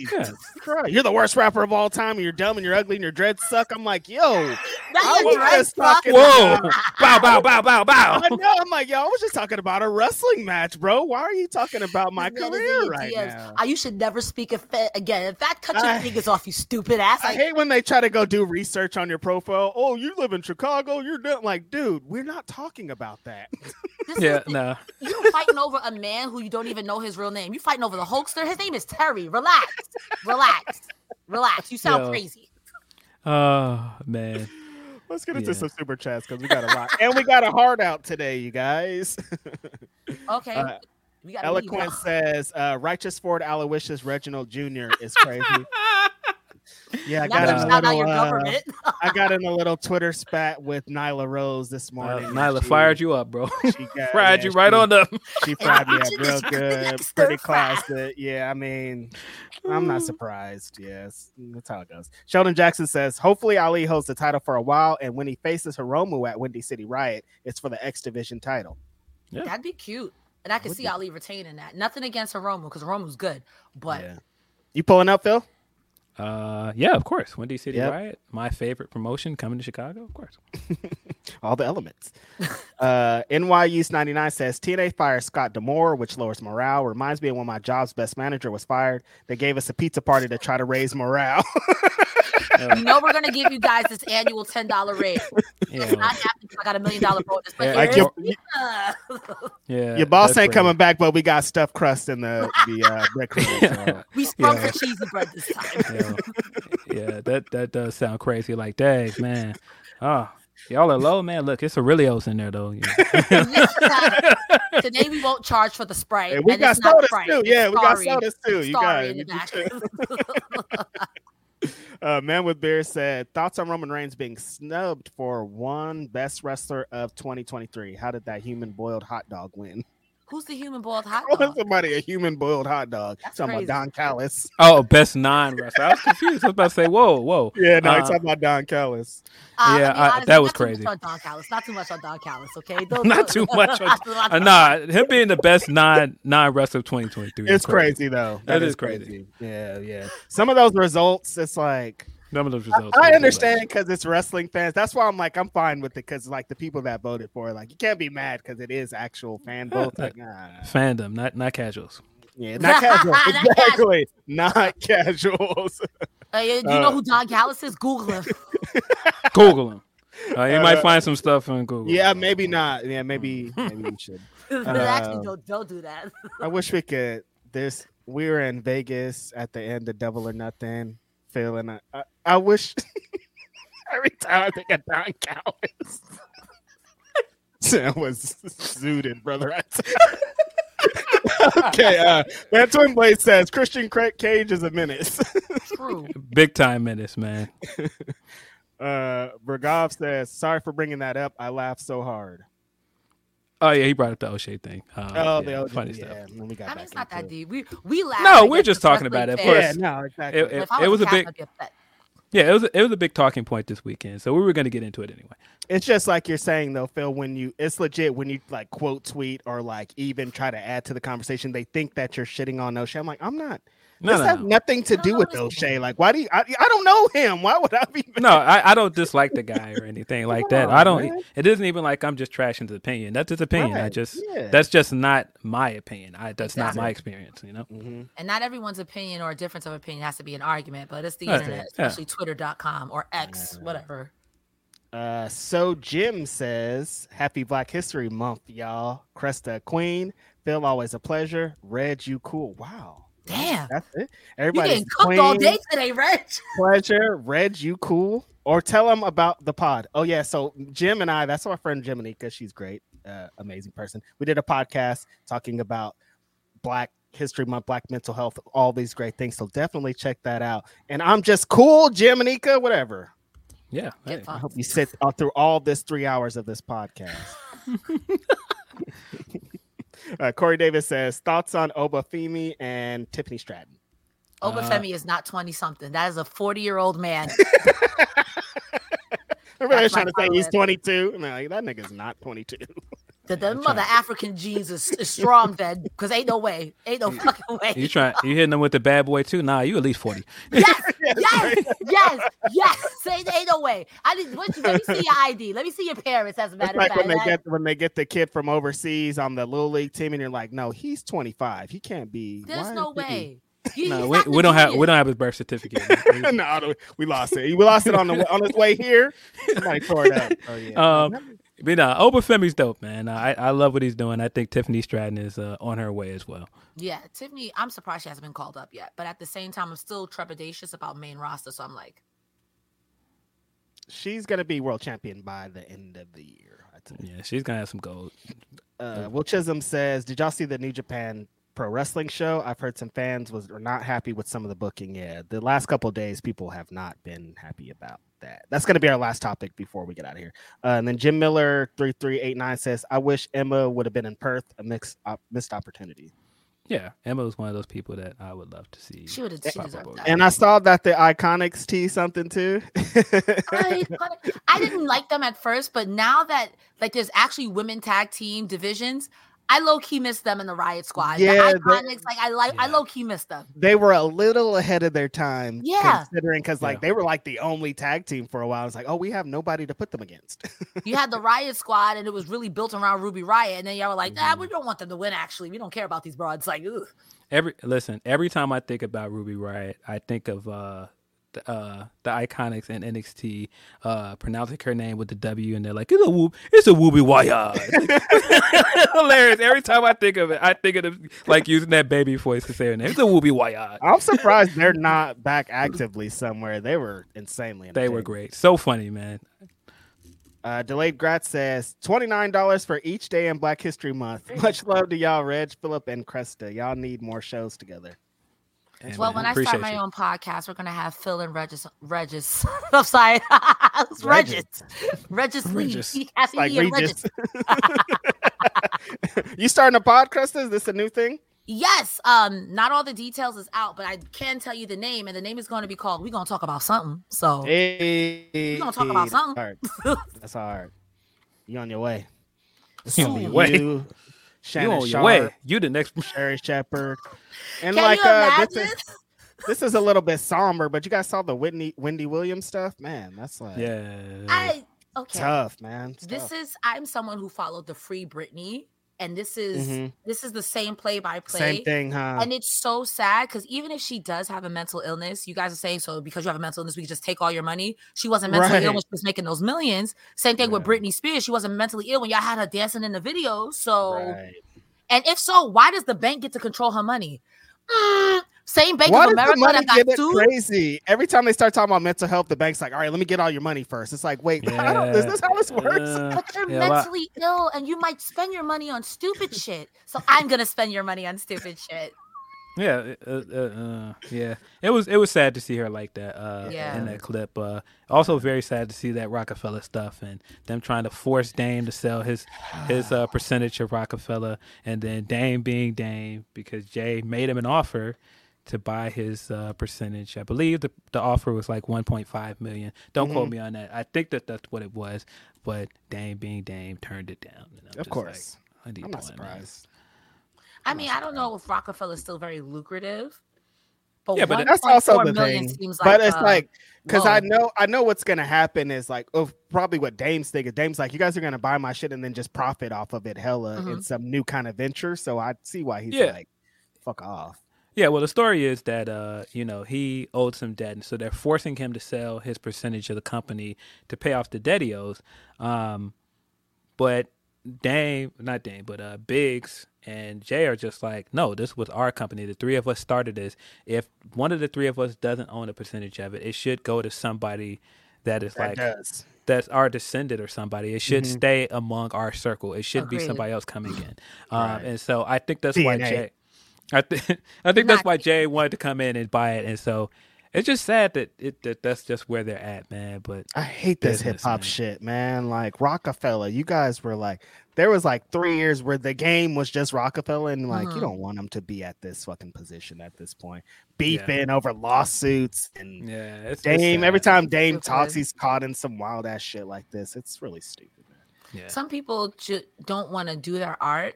And some people use their art to be a messy bitch. And I'm swearing a lot. Y'all gonna get demonetized. I'm so sorry. I'm Pirate Jones today. I'm so sorry. It's all good. That's all good. It is what it is. The Pirates tried to stop Elimination Chamber. They did. So, Pirates is out. Shot Kid 29 says, good wrestling should just be the hook. Catchy and Brian got me more interested in CMLL. Leading to me checking out highlights and watching Fantastic Mania. Yeah. Come on now. Yeah. If you up late at night, instead of being on the hub, go to Wrestle Cage Seats or something. Read something. Look at something. Instead of swiping all night like I am, like swipe on some wrestling. Go to Fightful. Look at our Twitter, and then from there be like, I want to see Esfinge, and I want to. Go ahead. Telling somebody to stop what they're doing on the hub and go to Fightful is wild. That is crazy. God is watching you, and instead of going one-on-one with your great one, maybe you should get some wrestling knowledge. He needs a break. He's chafed. How many times you going to have a cage match with him? Okay, he's tired. Get off the hub. Go to Wrestle Hub. The issue is they go to Fightful and they don't stop. With I got 3 monitors. One is Fightful. One is Yo. Oh my God. Dude, that's gonna get us demonetized. Not your Yo. My podcast is gonna be up for a week. You out of here. Regab says him saying all that while Roman debuted in the main roster from the crowd with no info except watch NXT. It's like people forget history. Yeah, like the Shield. They came with nothing. Just 3 dudes that love to fight, like Finley. And they were cool. Like I wasn't watching NXT when Shield debuted. So right. I wasn't watching wrestling when Shield debuted. So. Tony P says, seeing pics of Julia is what got me into stardom. Her, Micah, and Azumi. Izumi are my faves. Yeah. I agree. Yep. Dan V900 says WWE doesn't do vignettes anymore to debut the people on the main roster. Look at Stratton and Braun on SmackDown moving up suddenly. WWE doesn't generally hold hands anymore. Look at NXT call up in general. Yeah, WWE now assumes that their fan base watches NXT, and it didn't used to be like that. Like that's like a new thing. It used to be like, I remember when Finn Balor came in, I was like, why don't you guys tell us about his history in NXT? And it felt like they were like, nah, he's new. Don't even try to check that. You don't even know who this man is. Nah. Right. Your memory. Nah, Prince Devitt, bro. Like, but also too, like if you think about that statement, how long has WWE taken people who were like, not AJ Styles, who was someone who had to change their name in WWE that had a big name for themselves, and then in WWE they kind of flopped and then had to go back to their name afterwards. You can't expect them to do vignettes on how good someone was in CMLL because that means you would have to. You can't even use their footage. That's exactly. It. Yeah. That's what it's been for the longest time. Like when they would debut a wrestler from WCW, they couldn't show his WCW clips. They had to just put him on there because nothing exists before this company. This is a new person you've never seen before. Yeah, there's so many examples of that because I wasn't a WCW kid, but my first introduction to RVD and a lot of those wrestlers that came over in the Invasion was them just coming over and doing the matches and doing cool shit. I mean, the fucking Rascals. That's how the Radicals. That's how we got into Radicals. Yep. RVD showing up and just doing the frog. At the time, watching as a kid, 1, 2, 3, and then the cleanest frog splash I ever seen. I had to know. I had to know where this little man came from. They had no videos. One of my favorite Raws of all time, when ECW invaded in 1997. There wasn't no debut pack. There wasn't nothing. But after that show, ECW was the coolest thing in the fucking world to me. Sometimes you have to put it on TV. That's it. Ryan Lambert says, you're a wrestling fan. Can you name every match ever? Yeah. Can you? Oh, yeah? You're a wrestling fan? Name the time that Hulk Hogan came out before 1987 in the back and he was talking. What was the wrestler he was talking to before they died? I bet you don't know. You're such a fake. That's so sad that this is real. Dan V900 also says, Jackson must be confused watching TV shows and films when a new character appears. Shinsuke debut at TakeOver was incredible. Another one. If you can figure out break QR codes, you can't complain about not knowing. Well, drag her. Come on now. You had your phone out like... just to hear a distorted clip going, let me in. Bray for real had y'all using the internet, man. C says AEW does not force feed on who is heel or not. Is organic fandom is based on in-ring performance and how well they execute their character. Yeah. I mean, yeah. Because even if you don't know them, TNA does that too. Even if you don't know them, you're gonna want to know them because they wrestle really well. And this name is gonna be really hard for me. I don't know. You guys can help me pronounce it. Will Washington says Cresta is so great, way better than other brother y'all used to have on here. Yo, not too much on the light skins. Not too much on the light skins. Oh, who's that? I've never heard of this guy a day of my life. I don't know. Who's Bill Birmingham? Yeah, I know Bill Birmingham. I don't know who this guy is. Yeah, I side note, I have never seen his profile picture. Me neither. And now that I see it, that is a very Will Washington profile picture. That's a super Will Washington profile picture. He's light skinned. He can't help it. No, okay, not too much on the light skins. Okay? Come on, man. If I'm going to talk about Will Washington, I have to make at least one light skin joke. It's been so long. Well, I'm with you. For too long. I'm going to take a picture like this just for you with my feet kicking in the background. No, we're all kidding. We love you, brother. You're doing great up there. They be talking about your ass in the Observer and shit. Meet Norman said, Meet thinks 947. What is this? At least I have Meat Madness to look forward to. Guessing Wardlow wins, but we get a big meaty flipping and spinning. So excited for that. Tony Khan saw my tweets finally. He's starting with the 920 with the women, but he saw my meat. Come on, Tony. Let me be your friend. Meat is crazy. Arby's. This is a free sponsor. I beg your pardon? He saw our meat. He saw my meat is crazy. For a meat match. You don't want to see meat? I want. Wait. I want to. Wait. Hold on. You don't want to see a trick question. You want to see big meaty men slapping meat? You don't want to see meat? Okay, yeah, I mean, you got to quote Big E. You want a 30-minute classic, or you want 7 minutes of power moves? Listen, I don't know what this match is and what it's going to lead to, but apparently we're getting some meat. Yeah. No vegans over here. That's all of our super chats. Y'all are dope. Appreciate everybody for communicating today. Check and see if we got any more Humper chats, and then we got to drop into our last topic because our guys got to get out of here. I made a mistake. I said meat, and now the chat is just typing meat. My fault, y'all. Y'all nasty. Find God. And Sean Ross Sapp has to come on with his Elimination Chamber review. That's coming up immediately after this, too, you guys. Yeah. Okay. See, from Jason Rev, he says, Graps, do you think we will have anyone show up to assist the EVPs versus Sting versus Darby? Versus Sting and Darby. I am hoping Jack Perry does and goes on to program with Darby afterwards. Darby's California Friends line coming back to bite him. I do think we'll see Jack align themselves with those guys eventually. I don't think it's going to happen this soon, though. I don't think so either. I don't know if there'll be any extra shenanigans on that match specifically, just because I don't think they want to take too much away from Sting's thing. You know? That's true. But yeah, I thought the stuff we got on Friday with the Bucks was great. Of course, the Bucks gave Tony Schiavone a gift card, which is very pointed reference to a certain other Chicago wrestler giving out gift cards backstage. These guys are menaces, and even if you put Jack Perry with them, what is Jack Perry's going to be named? Jackson Perry? These are Matt and Nick Jackson. That's not going to fly. Yeah. Which speaking of Jack Perry, we got a hint that he's going to be coming back to New Japan soon. We got a vignette for him last night at New Beginnings. Who did he challenge? Well, he didn't challenge anybody. It was just kind of a teaser. But we'll get into it. We'll get into a full pay-per-view. We got 2 nights of New Beginnings in Sapporo. Very, very mixed bag of shows. The first night was very, very rough. There were some booking decisions that I did not understand out of that first night. There were good things about it. The IWGP women's match was good. Mina Shirakawa took on Mayu Iwatani for that title. I thought that was a good match. Mina continues to show people that she has improved. She's a great wrestler now. But that was kind of the high point for that show. And it was kind of midway through, so it was just like, oh, cool. This was a cool match. They had some cool stuff beforehand. We got another Okada multi-man match at the beginning, towards the beginning of the show. It was cool to see Okada finish up his farewell tour that way. Good stuff.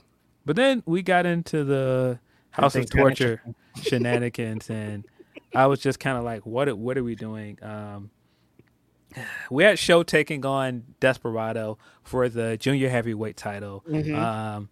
Desperado lost the title via countout because of House of Torture shenanigans. Very, very trash finish. Did not like it.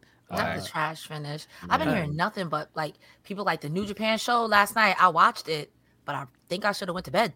It just, that finish just wasn't for me. A lot of House of Torture stuff from night one just was not for me, man. And you know, sometimes I try to be like, all right, they have their place in wrestling. They're heels. They're supposed to be getting heat.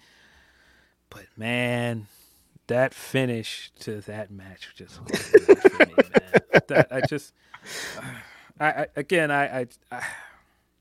It just wasn't for me. I tried, guys. It just wasn't for me. I sat there and hung my head low after it happened. It's like, why are we doing this to? Why are we doing this to such a great wrestler like Despy? We've seen him do so many cool things, and Show's very good. Like, we don't need to do this with Show. Right. I just wasn't here for it. But yeah, that wasn't the end of our night because we also got another title change in that night, and we got El Presidente himself, Hiroshi Tanahashi, taking on Matt Riddle for the television title. Actually, a pretty good match. But Tanahashi dropped the belt to Matt Riddle. Matt Riddle is your new New Japan television title. I just have no interest in Matt Riddle's champion, to be honest with you. It just, I just had no interest in it. But interesting result. Yeah. I say that maybe Tanahashi did that because he is president and needs to focus on more things. But I feel like there were other options besides one Matthew Riddle. And it made the Wrestle Kingdom finish make even less sense. You took the belt off of Zack Sabre Jr. to put the belt on Tanahashi just for him to have this short-lived reign where he dropped it to Matt Riddle. So what was really the point of that? Like, Zack hit him with the "that's not gonna work for me, brother." And I'm not wrestling right. After that reign that Zack Sabre Jr. have, it's kind of a weird way for the next champion to just be a transitional champion into Matt Riddle. It's like, what? Yeah, it just wasn't. Maybe Zack Sabre went to go find his smile. Yeah, I don't know. We also had Evil taking on bright up-and-comer Shota Umino on this card. You would think the way that Shota's been positioned since the G1 as one of the new Three Musketeers that he was going to come in and have this triumphant win over Evil and save the never open-weight title. This was going to be his first major title win, and this would be the first sign of the new era because one of the big trends of these shows was that this is kind of the transition point for New Japan as a company. Mm-hmm. You have like some long-standing wrestlers leaving. You have a new crop of young guys coming in. And I don't feel like they gave us the gratifying moments of showing us that the new crop of guys are guys that they're invested in. Right. And so Shota losing to Evil, I was just sitting there like, why are we doing this? And it was the same thing with the House of Torture shenanigans. Mm-hmm. I just wasn't into it. And for Shota to lose that way with everything he's got going, I was just like, whatever. But we ended the night with Nick Nemeth taking on David Finlay for the new Global Heavyweight Championship. I did not know what to expect of Nick Nemeth at this point in his career going on a New Japan run. But Nick Nemeth has a way of hooking you in with his energy. He has a way of being very convincing.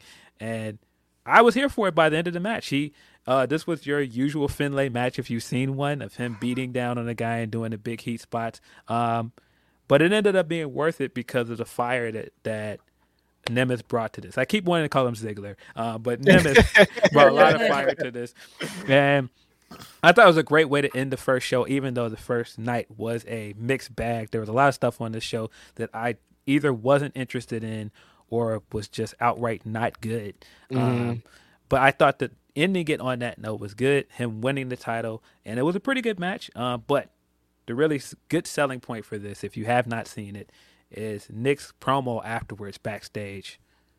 Man cut the promo of his life, let you know that he thought that, can I still do this? Like, do I still have this in me? And I was close to hanging this up, but I wanted so much to have a second chance. And you could see how much said he was going to retire if he didn't beat Finlay. Like, this was a fire promo. If you haven't seen it, very, very good promo. Night 2. Asleep by then. I'm sorry. Night 2 was way better. Night 2, of course, was this morning. Last night for me, ahead of Elimination Chamber. I thought that they started with the multi-man matches like they usually do.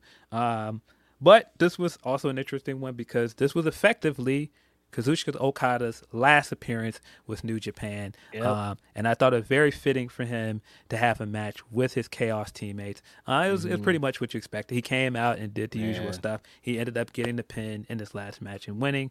But a lot of this you could see like the callbacks and the camaraderie with Chaos and just seeing him for the last time with Yoshihashi and a lot of these guys that, he made his career with Chaos with. And was supposed to be against Tanahashi, who got injured against Matt Riddle the night before. Of course, that's the other part of this. He got injured, and Nick, after the show, was like, I have a request. I want to tag with Tanahashi for night 2. And, of course, whoops, he's injured, so we will not be seeing this tag match. Instead, Tanahashi was on commentary, and we'll get back to him being on commentary because that led to something cool as well. But the Okada stuff here, I enjoyed it. I enjoyed the Chaos stuff. I know people are going to be like, oh, he didn't put anybody over on the way out, and why did they put him in all these multi-men matches? Wouldn't it have been more fitting to have him in like one-on-one matches towards the end?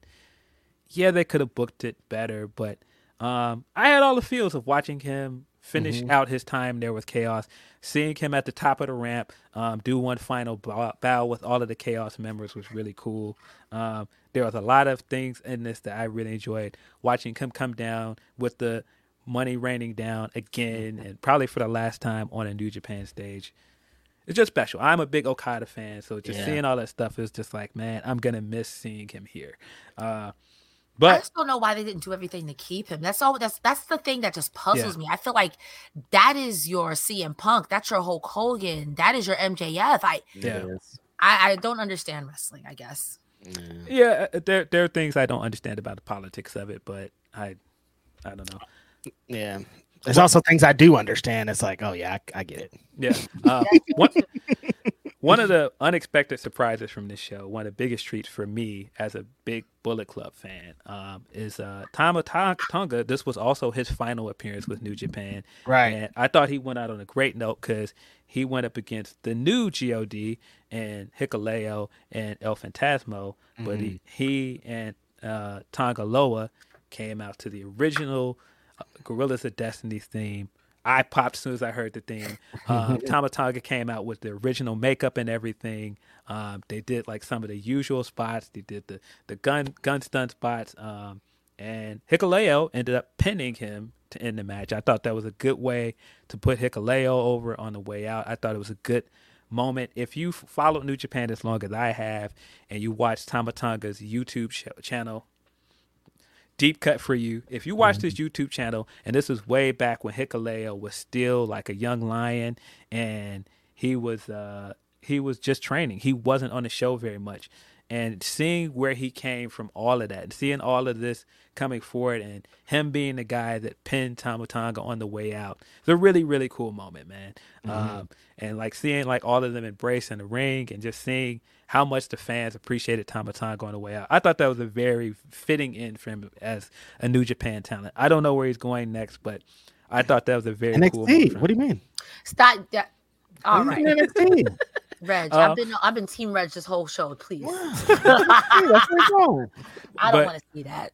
But yeah, I think the Gorillas of Destiny namesake is in good hands with Hikuleo and El Fantasmo. I've said before that Hikuleo has improved drastically. He's one of my favorite big men in wrestling right now. He looked great in this match. He did this pop-up gun stun in this that was really, really cool.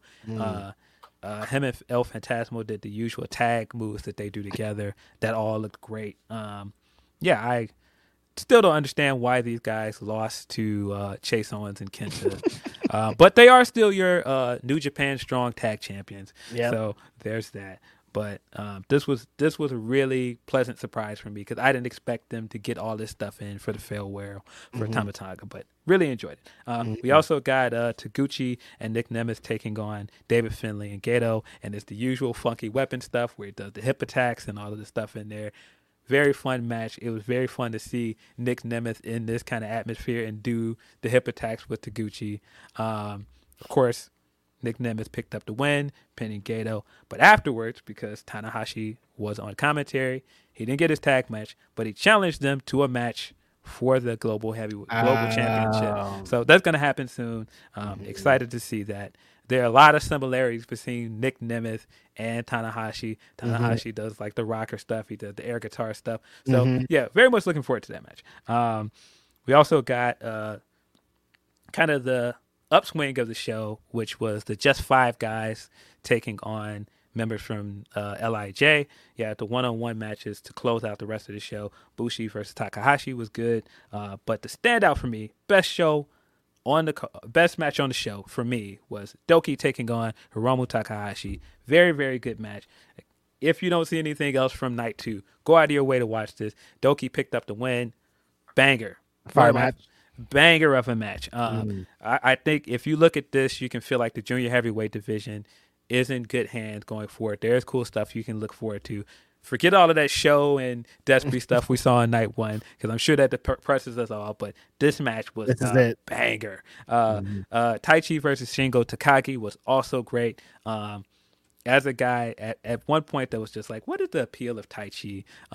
This guy has just grown on me more and more over the years. Had a great match with Shingo. Shingo's one of them guys that guy don't have bad matches, in my opinion. Never. That guy is great. I really feel like he's one of those guys. Now that Okada's gone, they've got to push this guy to the moon. He's the future of that company to me. Definitely. But they had a banker of a match. Then we got hair versus hair match. Yota Tsuji taking on Yuya Uemura. And I feel like this was one of those matches where we were looking at it to see where the future of this company is going. Because both of these guys are in a good spot. I think Tsuji's one of those guys that you can put the belt on eventually. And Yuya is also one of those guys coming back from Impact, where it's like, all right, you got two guys that have a hell of a lot of charisma, long manes of hair, very good looking guys. You can push these guys. This match wasn't exactly what I wanted it to be. I think the closing stretch of it was great. Didn't really hit the way I wanted it. But I still am a big Tsuji guy. I think Tsuji will be champion in some way by the end of the year.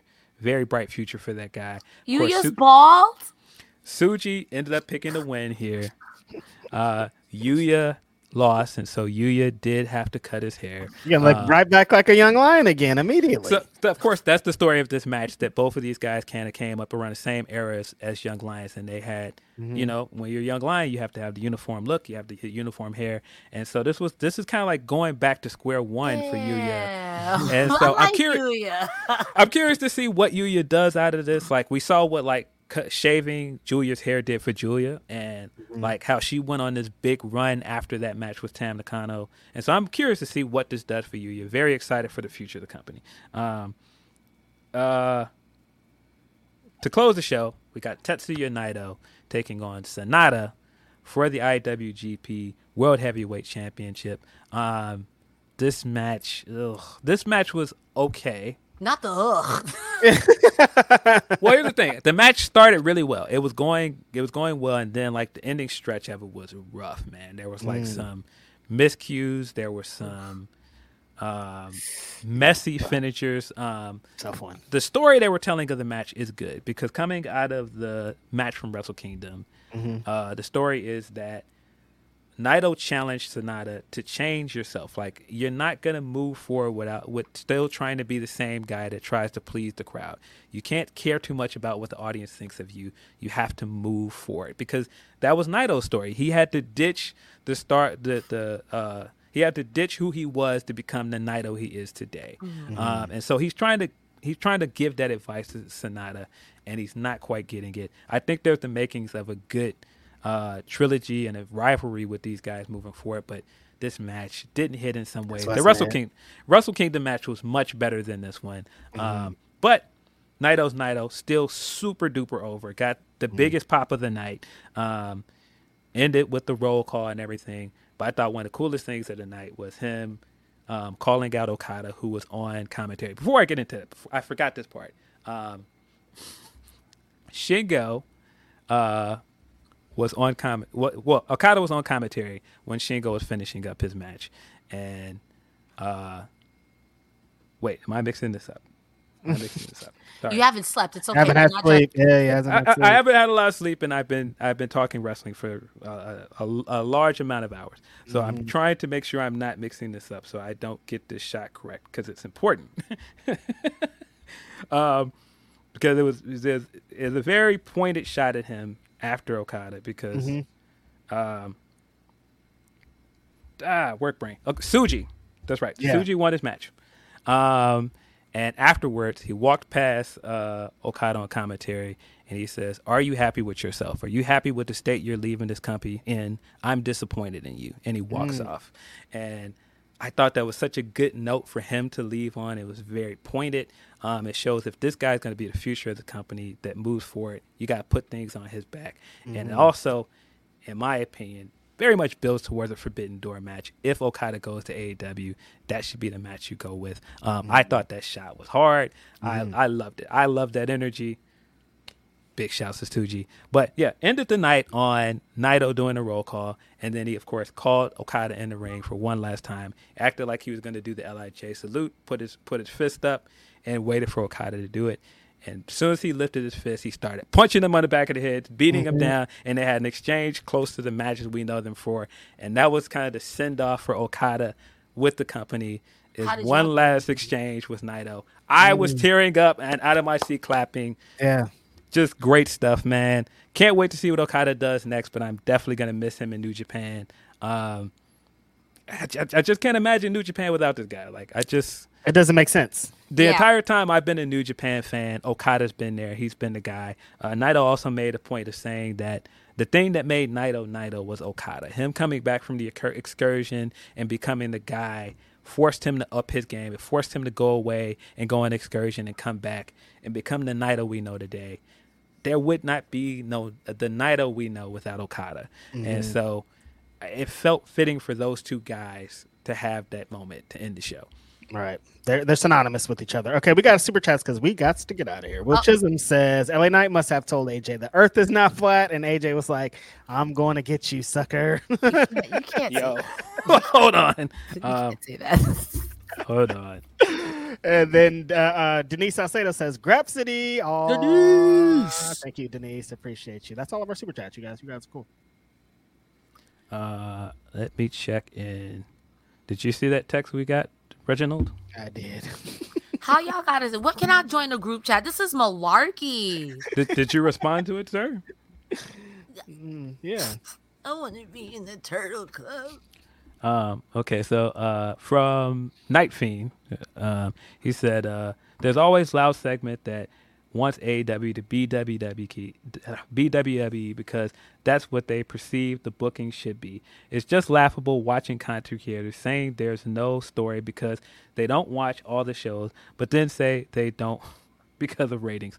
I feel like some people are like that. I can't say that specifically some of the takes from this O'Shea stuff, but I do think it's funny that some people are just like, do the thing that I enjoy somewhere else. Like, yeah, I don't want change. I just want you to do it in a different color somewhere else. Yeah. I think that's all our Humper chat. Let me reload just to be sure. Did we hit all of our super chats, sir? We did. We're done. We do have one more Humper chat from Nelson Muntz. Let me put over the great women's tournament on ROH this week. I want Billy to win it so she can then be the one that dethrones Athena for the world title, and Amanada goes after Billy in her determination to write wrestling history. Look, we got some good tournament matches. Shout out to Sandra Moon. Lost, but I thought she had a great showing, man. Yeah, great. If you guys haven't seen it, definitely watch this week's ROH. They're doing some great work. All those women in the tournament. It's going to be ill. It seems like they're setting up Amanada to win. Good stuff. Nice. Yeah. Mm-hmm. I believe that is it. We don't really have any other topics, and my guys got to slide. But, of course, appreciate you guys as always. Always fun talking wrestling with you guys. Always fun to have Cresta on the show. Of course, you can catch Cresta tonight doing the Collision post-show. Where else can they find you if they have not seen you on the show before, which is kind of hard to believe at this point. Ladies and gentlemen, right there, Cresta the Star on X, Twitter, whatever it's called. Follow me. I have a link tree in my bio. Tonight, I'm here on Fightful, Collision. Wednesdays, I stream on TikTok and Twitch at Cresta Star. We got a heart out, so just follow me on Twitter. We got a heart out. Google her. Yeah, Google me. Get into it. Google me. I'm famous, according to Reg's cousin, nephew, brother. Yep. My little cousin. She famous. She on YouTube. And you know where to find the guys. We're here every Saturday. We'll be on Ask Grapsody this Thursday. Yeah. As always, appreciate you guys. As always, this has been Grapsody from me, Phil Lindsay, Righteous Reg, Cresta Star. We are out. Bye. At Parker, our purpose is simple. We want to make the world a better place by working more efficiently, by using more sustainable practices, by developing better technologies. We keep moving forward. With each new idea, innovation, and partnership, we're one step closer to fulfilling our purpose every single day. To find out more, visit parker.com/purpose. Parker, engineering your success.